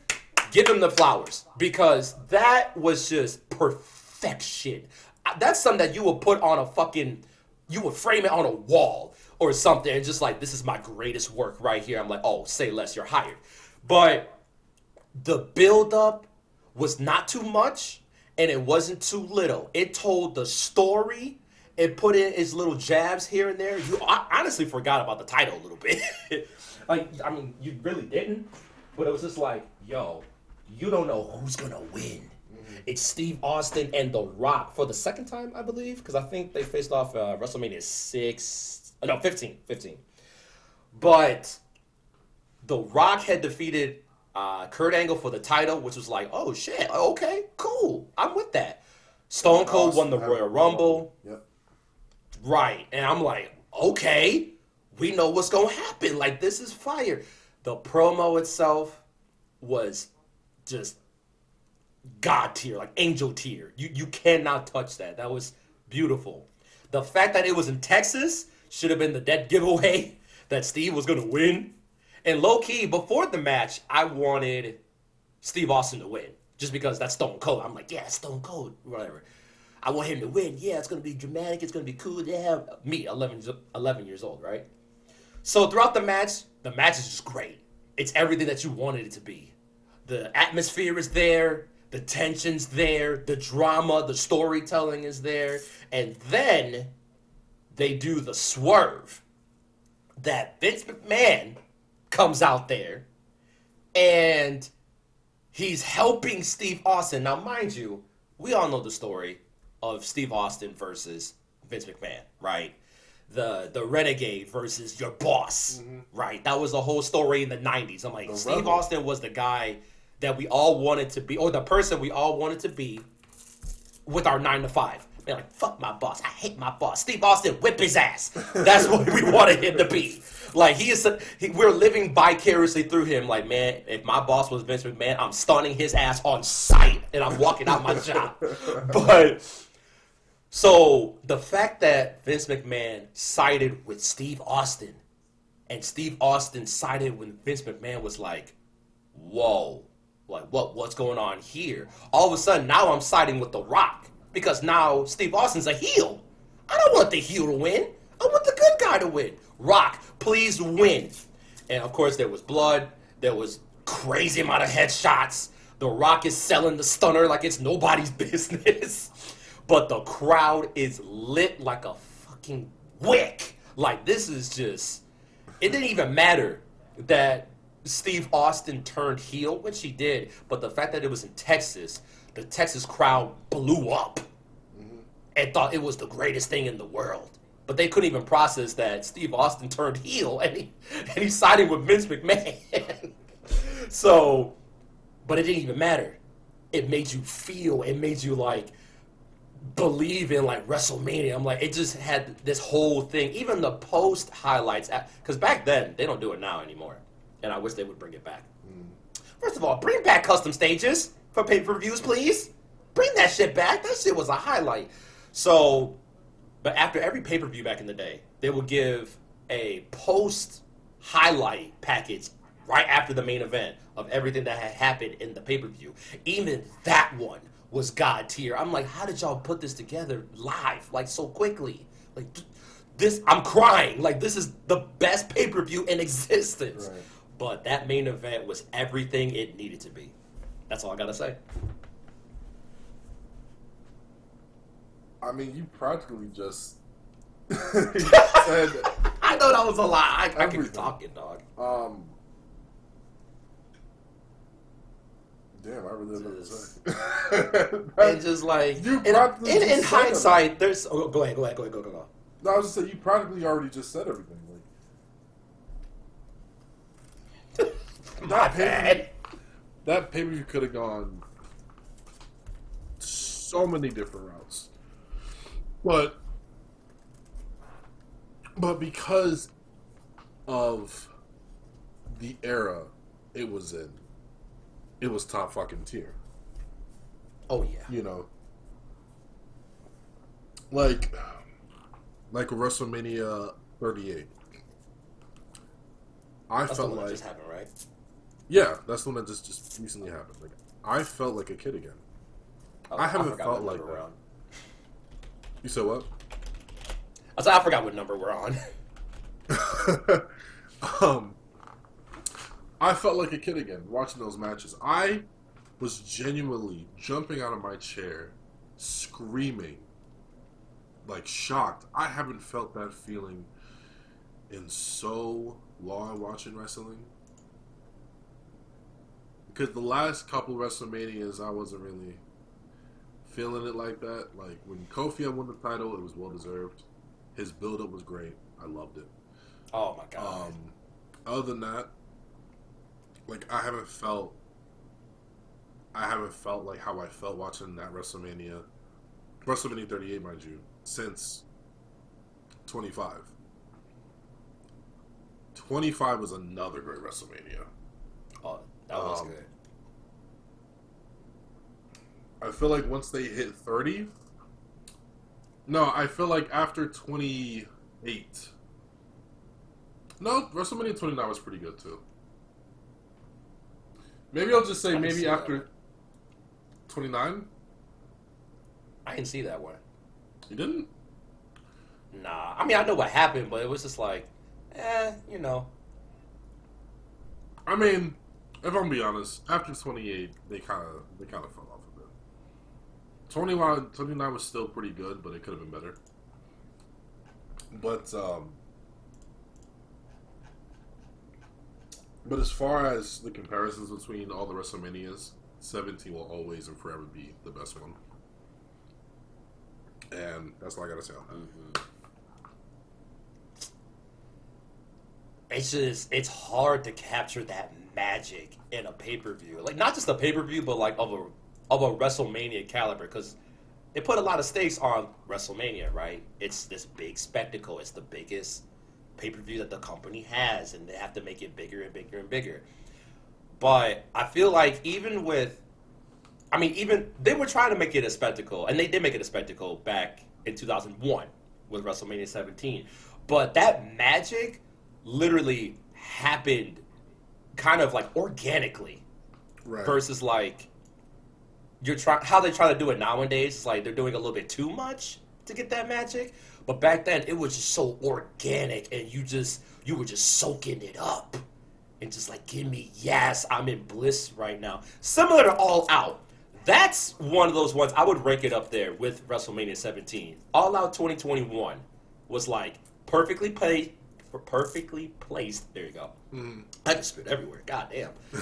But it was just, it had everything that you would want. It literally did. Like, from surprises, from debuts, or like in-ring debuts, to everything. It was just like, yeah, I'm loving everything about this. I'm not tired. I'm enjoying this. This is it. Right. But I love it when it's organic. It's just, it feels good. It's like a warm blanket straight out the laundry. Like, golly. It's like, make me fall in love with wrestling again. This is why I love it. But, you know, then you have situations like Sasha Naomi or the Hell in a Cell 2019. Oh my God! Don't even fucking get me started. I get nervous every time now. We'll save that for another episode. We gonna say that for a different way. Yeah. WrestleMania X7. Hell yeah. But so I just scrolled by something. Uh-oh. What'd you see, bro? And this is something. Hold on. Wait. Right before you do that, so a little thing to note. This is when, like, Triple H, The Undertaker, Stone Cold, The Rock, Kurt Angle, like those big names, they were the head honchos of the company. What's crazy is that in 1 year's time is when the greatest, like, the next generation came into play.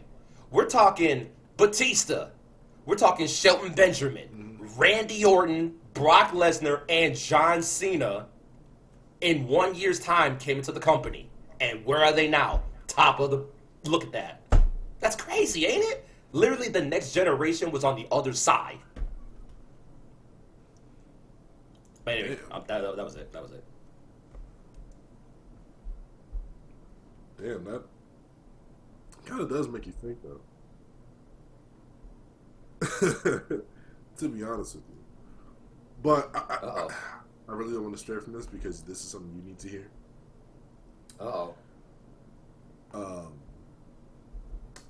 So I just scrolled by and The silence is killing me. It has been confirmed by Dragon Ball author that Gohan is the strongest fighter. Huh. Now, my question is,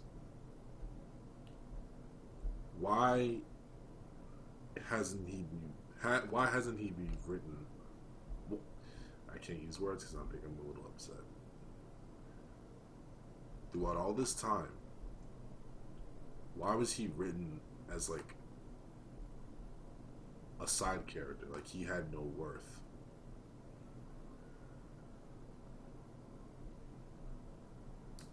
I know you got something to say, so I'm gonna let you say it. Yeah, I do. I feel like, you know what? Now that I'm thinking about it, I feel like with Gohan not being who we wanted him to be is actually a good thing. And I'm going to tell you why.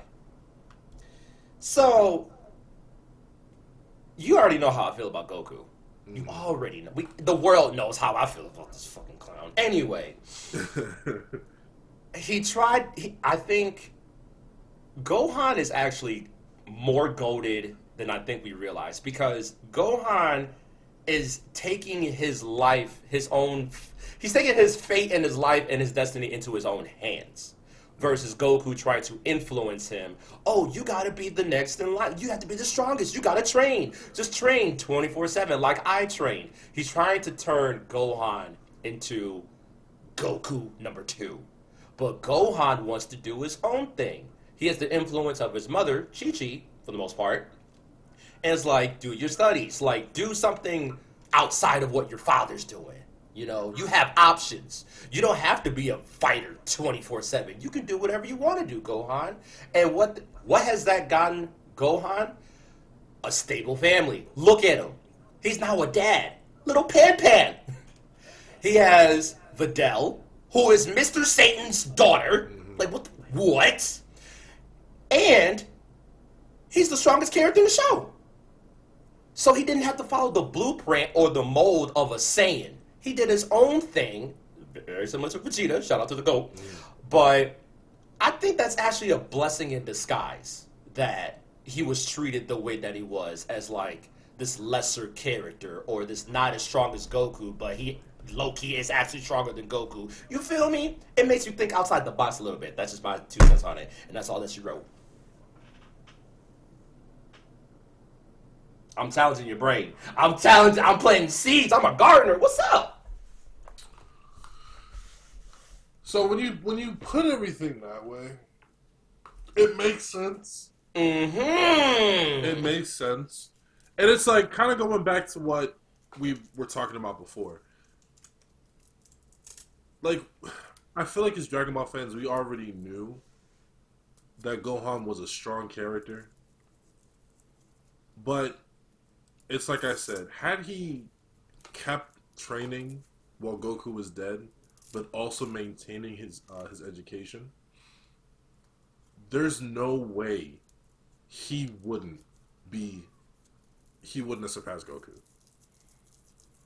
Not okay. What I mean by wouldn't have surpassed Goku, I'm saying that there's no way that he wouldn't be like he would be stronger than Goku is what I'm saying. You know what I mean? Mm-hmm. And so, and of course, that would just would have fucking pissed Vegeta off. He's like, "What the fuck? This will make it stronger than me now?" Oh hell no! Because we all know how Vegeta gets. It's that Saiyan pride, but you know he's been doing well. But I wanted to sit here and talk about the Buu saga. And boy,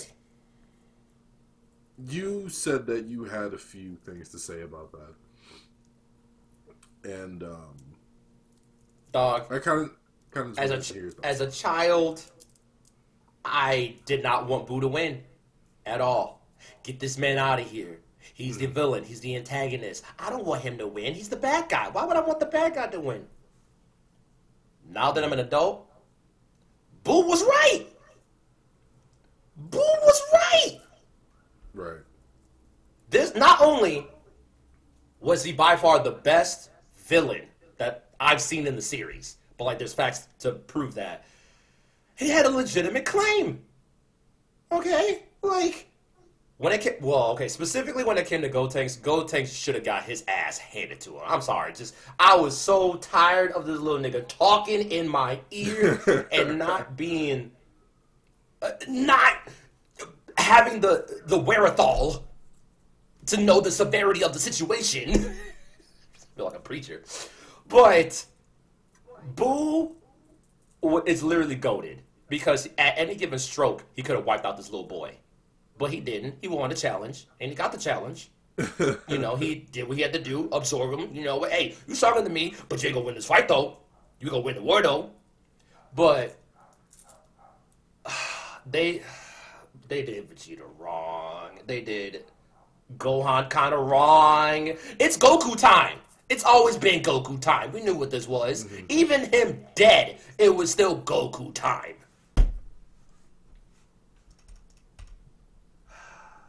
What'd you think about the Buu Saga? Let me hear your thoughts, because I'm hot. I'm pressed.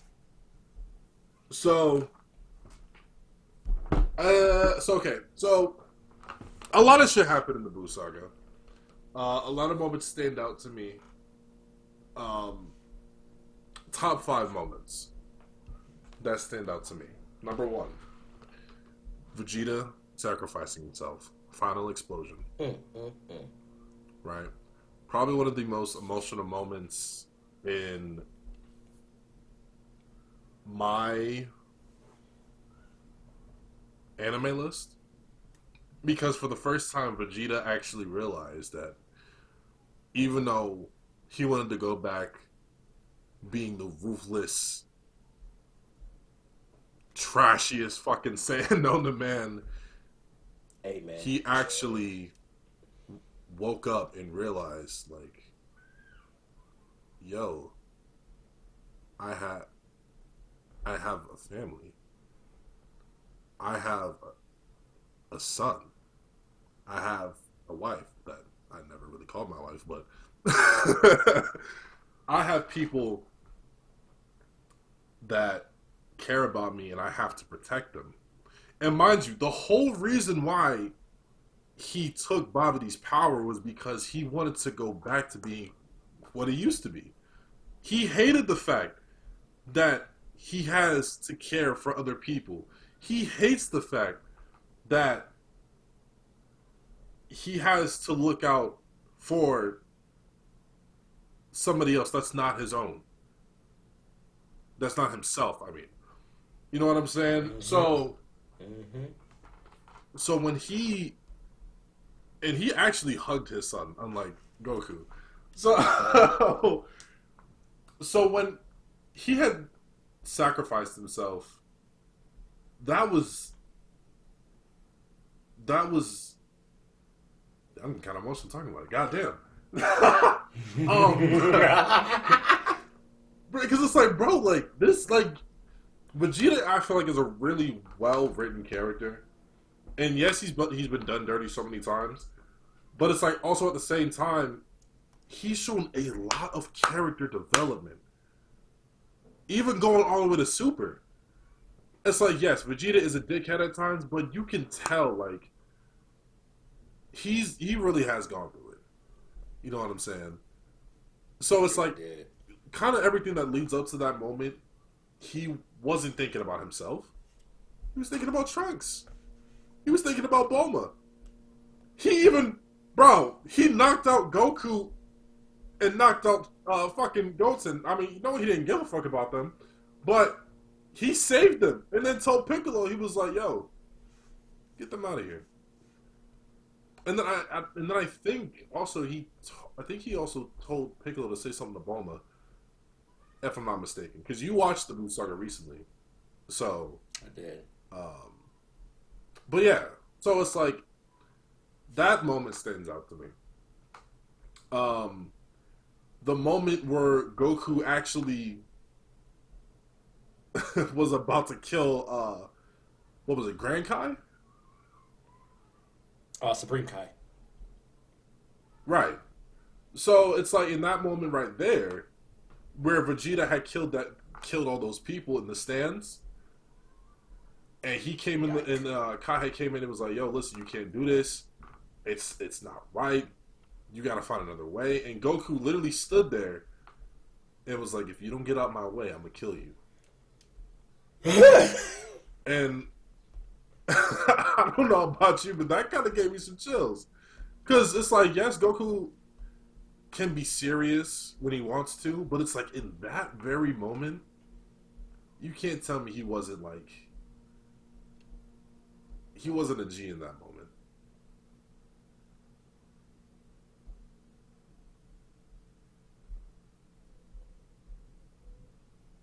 I just don't like him. I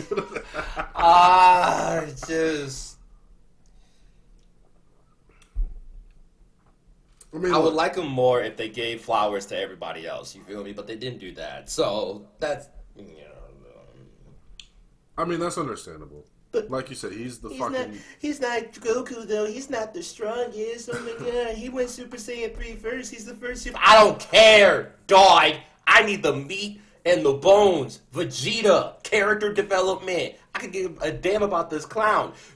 Okay, Randu, I sent you this video a couple weeks ago. Okay, Gohan is finishing his training with the Grand Supreme, the Elder Kai, right? I remember. Gohan's about to go back to Earth, right? Gohan went in for the hug, and then Goku didn't even hug him back. He said, "Okay, that's it. You gotta go now." I'm like, if you don't hug your son right now, I'm about to punch you. It was more like he hugged and embraced his dad, and his son just like quickly patted him on the back and was like, "All right, go take care of business." He's like, "All right, I'll see you." I just couldn't. Meanwhile, Vegeta initiated the hug before he killed himself. It was like, I never embraced you. I never did. You know, I'm a Saiyan. I'm a Prince of Saiyans. I got no time for no embrace. But you know what? If there was ever a time to embrace my son and acknowledge my son's existence as my son, come here, son. Let me hug you. It was a weird hug, but I was like, I'm going to hug you. This is it. Don't worry about it. Protect your mother. Take care of her. Right. I said, what you doing, Dad? Don't worry about it. Meanwhile, this clown couldn't even embrace his firstborn. And would just give him a hug. You can give him a 2-second hug, a half hug. What's this? Okay, then just leave. I'm tired of him. The character development for Vegeta is crazy. He ain't never embraced nobody. He probably never was embraced by King Vegeta, but look at him. Look at him sacrificing himself, breaking the mind control of Babidi, and hugging his son in one fucking saga. Don't play with me right now. Don't play with me. Don't play with me. So yeah, like those moments stand out. It's funny you said all that.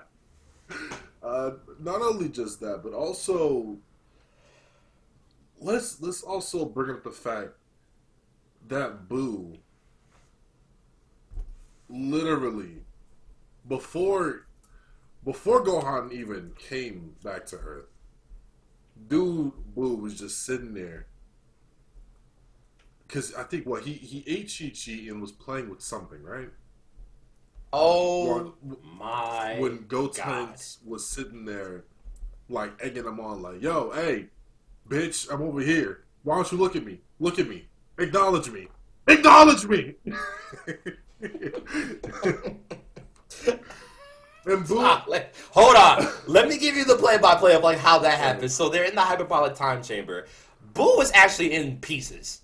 Goku, oh my god. Gotenks, I think, did the Super Ghost Kamikaze for the first time. And it rendered Buu like, oh my god, I'm kind of fucked up a little bit. Gotenks is trying to figure out his next move. It's taken 17,000 years to try to figure it out. Meanwhile, Piccolo pans into the view. He was like, just let you know, while you try to figure this out, Buu came back. And that's how he's laying on the ground, sipping on a soda, reading a magazine. Just chilling there, bro. Just fucking sitting there. It's like, I'll be ready to fight when you're done. But it's like, even then, like, he wasn't even like... Because while there was powering up, I think he, like, finally, like, sensed, like, okay, well, I guess in the meantime, while I'm actually waiting to fight somebody else, I'll fight you, eat you, and then move on. Like, he was low-key on his cell shit. He was low-key on his cell shit. But not on his cell shit. But did it better. He did it better. You know? And mind you, like, if anybody out of that entire saga not only was just a menace, Boo had to be one of the toughest, most diabolical characters in that series. Nigga died about, I don't know how many times, but kept coming back. Dude came back from Final Explosion, came back from fucking being decimated by Gotenks. It literally took, and I don't even think,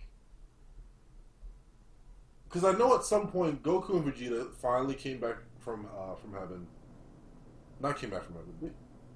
No, yeah, because they were both dead, right? I know Vegeta had died, but Goku was already dead. Yeah. And they both had to, like, go inside Boo's head, and they had to, like, they severed something. And that's when he became Kid Buu. Unless he was just evolving. Right?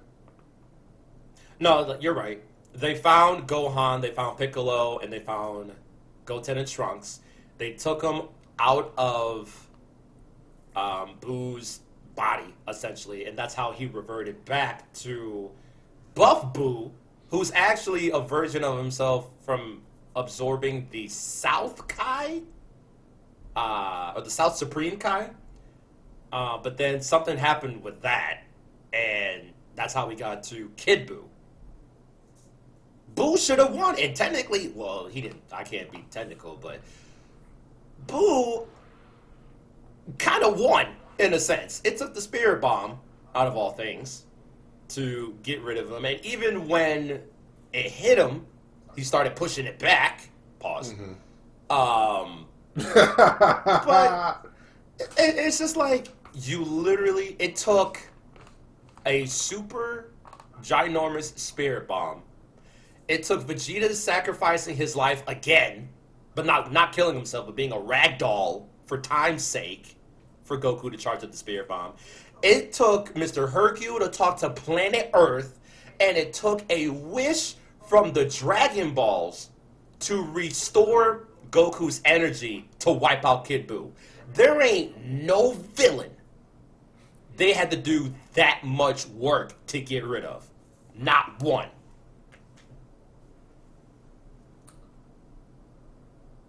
And you know what's crazy about that too is, like, looking at all that, like you said, Boo technically did win. I mean, he did what he set out to do, which was destroy the Right, Earth. we were all dead at one point. Yeah, and shit. Like,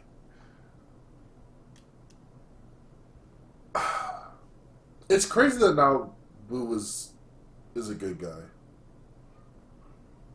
in a sense. Because It's a good thing that what? I said it's crazy how Boo now is a good guy. Yeah. Because I feel like if he wanted to, he can cause problems again. He definitely could. Oh, You know, bro. like- That's crazy to me. But you know what's interesting? I think it's because of the influence of the Grand Supreme Kai, because he was one of the nicest beings in existence, and since Boo absorbed him, that influence is now on him. So, shout out to... Technically, Fat Boo, or Majin Buu now, is the Grand Supreme Kai, if you want to get technical. Well, I mean, yeah, but it's Which like, I didn't even know. I'm like, oh, okay. Well, it's not really written to where it's like... Yeah, it's definitely not written. Like, you have to reach for that shit, so... Yeah, so, I mean, other people probably look at it as, like, a reach, but at the same time, it's like... I mean, you can't knock that it didn't happen. It's canon. Right. You know what I mean? Like, it's a reach, but y'all grabbing, though, so... But... I don't know, like... I feel like Z definitely had a lot more memorable. It had memorable, not just moments, but the sagas itself was just. They were just top fucking tier, you know. It was. With Frieza coming down, his racist ass, you know, him doing the thing. Oh boy. Cell coming through, fucking shit up. You know, like each storyline had an impact. You know what I'm saying? And it's just wow. You know what I'm saying? Just wow. Mm-hmm. And it's like I'm really glad that I got to grow up and witness these episodes. You know, because kids now they're not gonna know what we went through. Mm-hmm. They're not Y'all gonna missed know the what shit. we went through.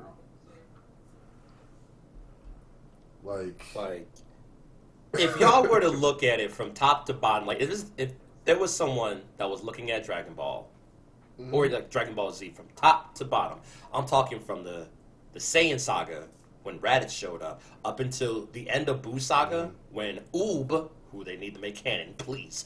Did they make him? Okay. So, you know what? Go ahead. I'm gonna tell you something about it. Real quick. So, if one person was gonna like see it for the first time, I don't think it would hit the same. This is one of those things you just have to be there, like right when it jumped off. Right. And that was it. So yeah, I definitely agree with you on that. You just had to be there. Like for me, I'm just gonna throw a lot of animes out here right quick. Definitely for me. So growing up, my mom had got me into anime, right? When I was a kid, she put me on this so much. So mom, if you ever listen to this podcast, you know, shouts out to you because you did put me on.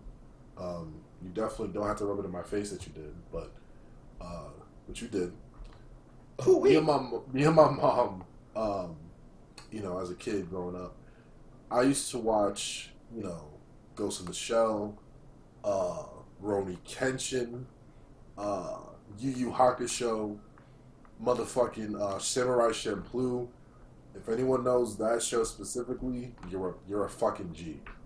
I mean, not just Samurai Champloo, as it's like all the other animes, Inuyasha. I can go on for fucking days. Gundam, like I can go on for days.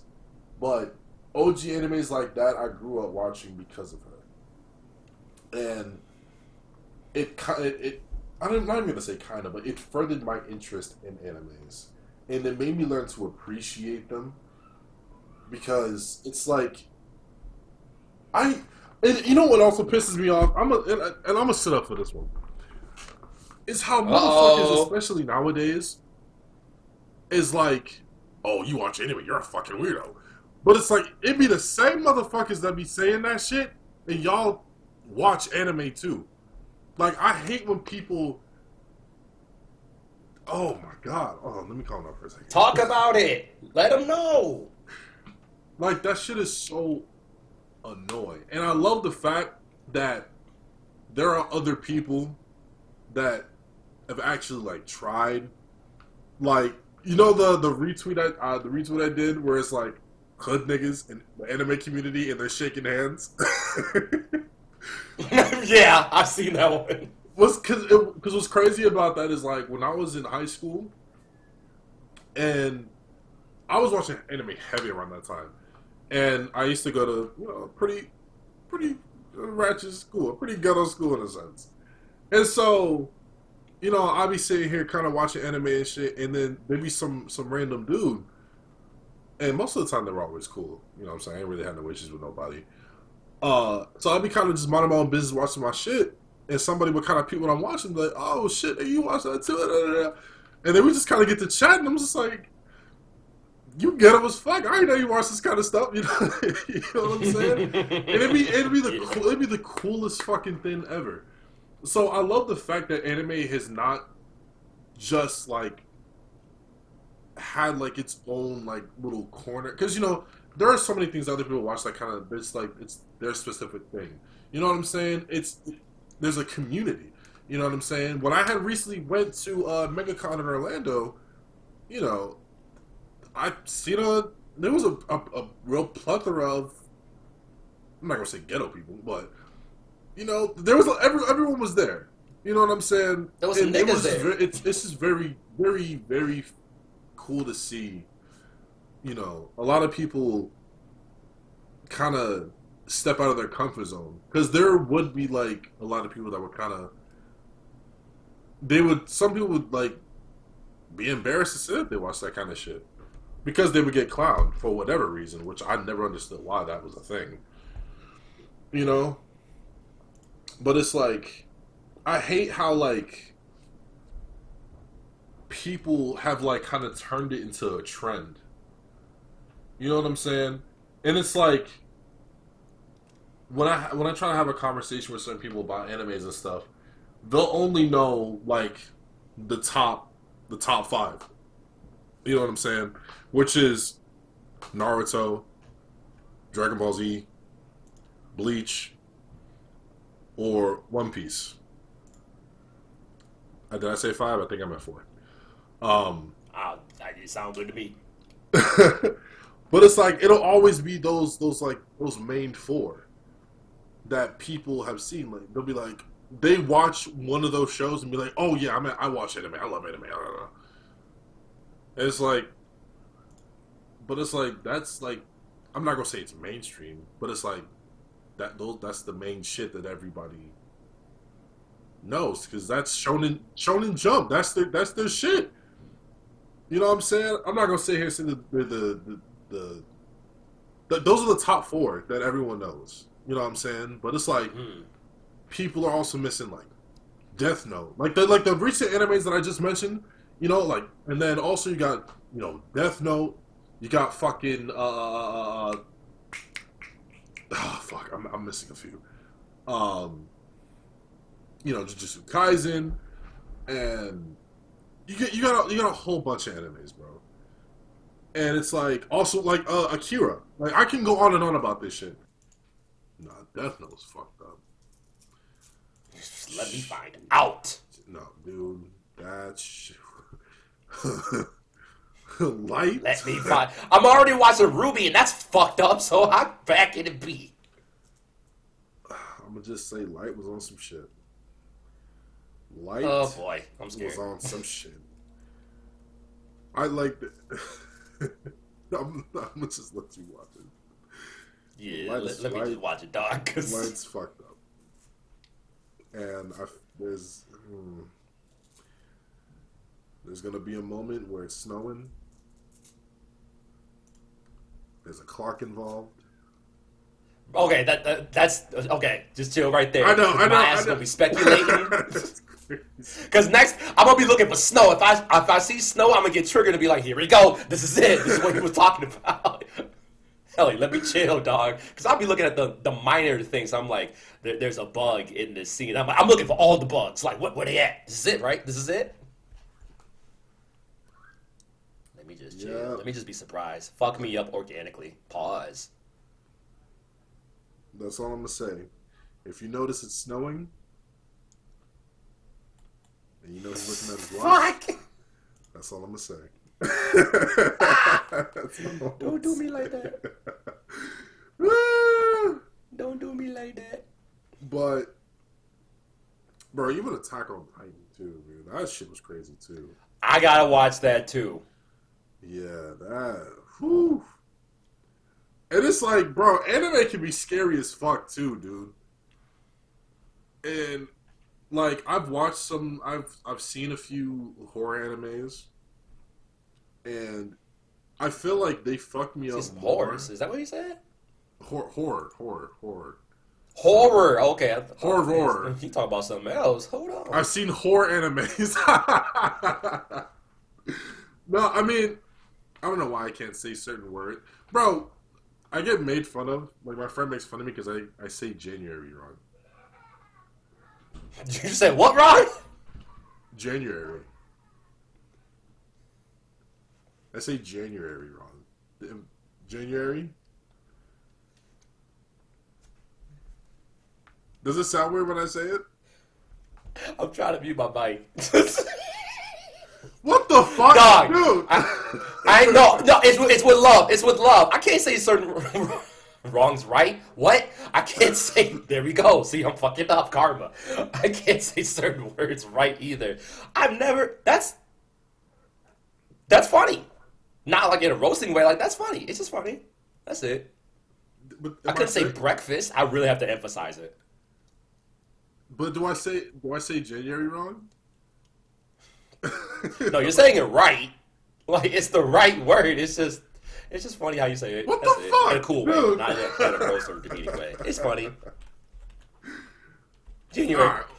Well, shut up. My name's Jeff. My name's January. Anyways, We got one final topic. Okay, this might actually be short because I feel like ain't really nothing much to talk about, but I know it's gonna piss off a lot of people because I feel like we feel the same way about it, but it's quite controversial. So you might want to strap on your seatbelts, ladies and gentlemen. Okay, because we're gonna start a whole debate with you motherfuckers down there. Like just chill, hear us out. We gotta talk about pineapple on pizza. I say yay. Okay, a lot of people say nay. We ain't talking to y'all. We talking about the yays. Pineapple on my pizza. I'm eating it. If you don't like it, you ain't gotta eat. Eat something else. Okay? Put pineapple on my pizza. How you feel, bro? I love pineapple on pizza. I've been eating it for about 4 years now. Notice how man said love and not like. I've never really understood why people. I never understood. These niggas don't like fruit. People... I mean, it's understandable, but at the same time, like, cool, you're entitled to your own shit. I don't discriminate. But it's like, for people who. However wrong that is. Bash pineapple on pizza, like, there's no fucking reason. That shit is boss! You know what I'm saying? And you know what's funny? Like, my mom had sent me something in regards to that. I'm trying to find it so I can read it off because it was funny as fuck.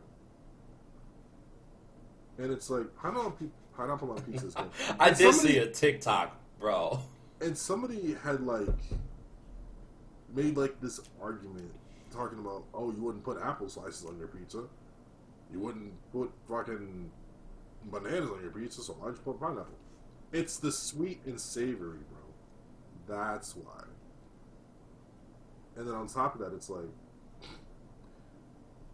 I don't think anybody would be that fucking word enough. You got it. To want to put bananas and shit on their pizza. That's just fucking gross. So, like if you was making like a fruit pizza in a sense, like shit like that. I was just about to say. You know what I'm saying? Like you would use like you would make the crust. You would use like I don't know, some sort of like layering. For the sauce, and then you got the fruits and shit. Damn, that actually sounds kind of good, bro. I ain't gonna lie to you. Like a fruit pizza? But you don't like fruit. That's kind of... I don't know. I mean, if you think about it the right way, if you think about it, you put the right things, the right toppings on, bro, you got yourself a fruit pizza. That's kind of fire. Yeah. I mean, if people can make a fucking fruit cake, then you can make a fruit pizza. Come on now. You can make a pasta cake. Yeah, I don't even know if that's legal, but okay. That just sounds evil. A fruit pasta. I don't know. I can say fruit pasta, but a pasta cake. I don't know. So okay, so I found the picture. It says, "Find the pineapple pizza lover." There's a group of white. What? Listen. It says, find the pineapple pizza lover. There's a group of white people, group of Spanish, dark. These are emojis, so it's like it goes from lightest to darkest. And then it says, can't find them? That's because they live among us, looking like normal people. The only real difference is they're going to hell. So, my mom said that to me, and I was just dying laughing because I just thought it was so funny. Who made them like that? Who made them like what? To hate pineapple pizza? Yeah, like whoever made that post or whatever, what hurt you? Where'd the hurt begin? Let's talk about it. Cause ain't no way you're gonna tell me liking pineapple on my pizza, I'm going to hell. I know you're saying it for the sake of funniness, but nigga, your standards of living are questionable. Like, what the bitch? What? Hey. If I'm going to hell for like a pineapple on my pizza, reserve me a seat. Hey, we all gotta die one day. Guess what? My pizza gonna be nice and warm, nigga. You know what I'm talking about? Roasted Damn, grilled pineapple? Hold on. Ooh, bro, I just had that recently. No, you did not. Come on, let's Grilled talk about it. Let me get some of that. Pause. Oh, I ain't never had no grilled pineapple, I don't think. You missing out, bro. It's so much juicier. That sounds fire. Wow. Put that on some pizza, I think it would change some minds, actually. Bro, if grill you you put some grilled pineapple on some pizza, that would... Oh, Ooh, hold on. Wait a minute. Oh. See, now you coming up with something evil. I like it. I mean, you know. But that kind of covers everything today as far as topics.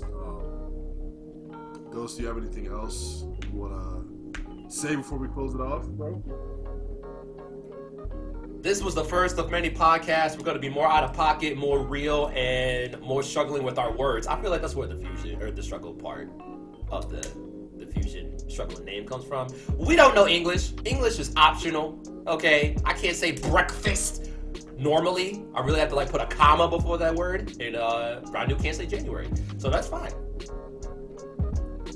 But this was great. This was fantastic. This was fun. If y'all got any topic ideas, y'all can follow us on Twitter. Follow Randu at Randu TV. If you want to follow Ghost and give him any topics, you can follow him at... You can follow me at GlitchXGrave on Twitter. And yes, put the fucking X in the middle. You won't be able to find me, okay? Or go to glitchgrave.com. And that's that. So we just want to thank everyone for listening. Episode 1. Welcome to the graveyard.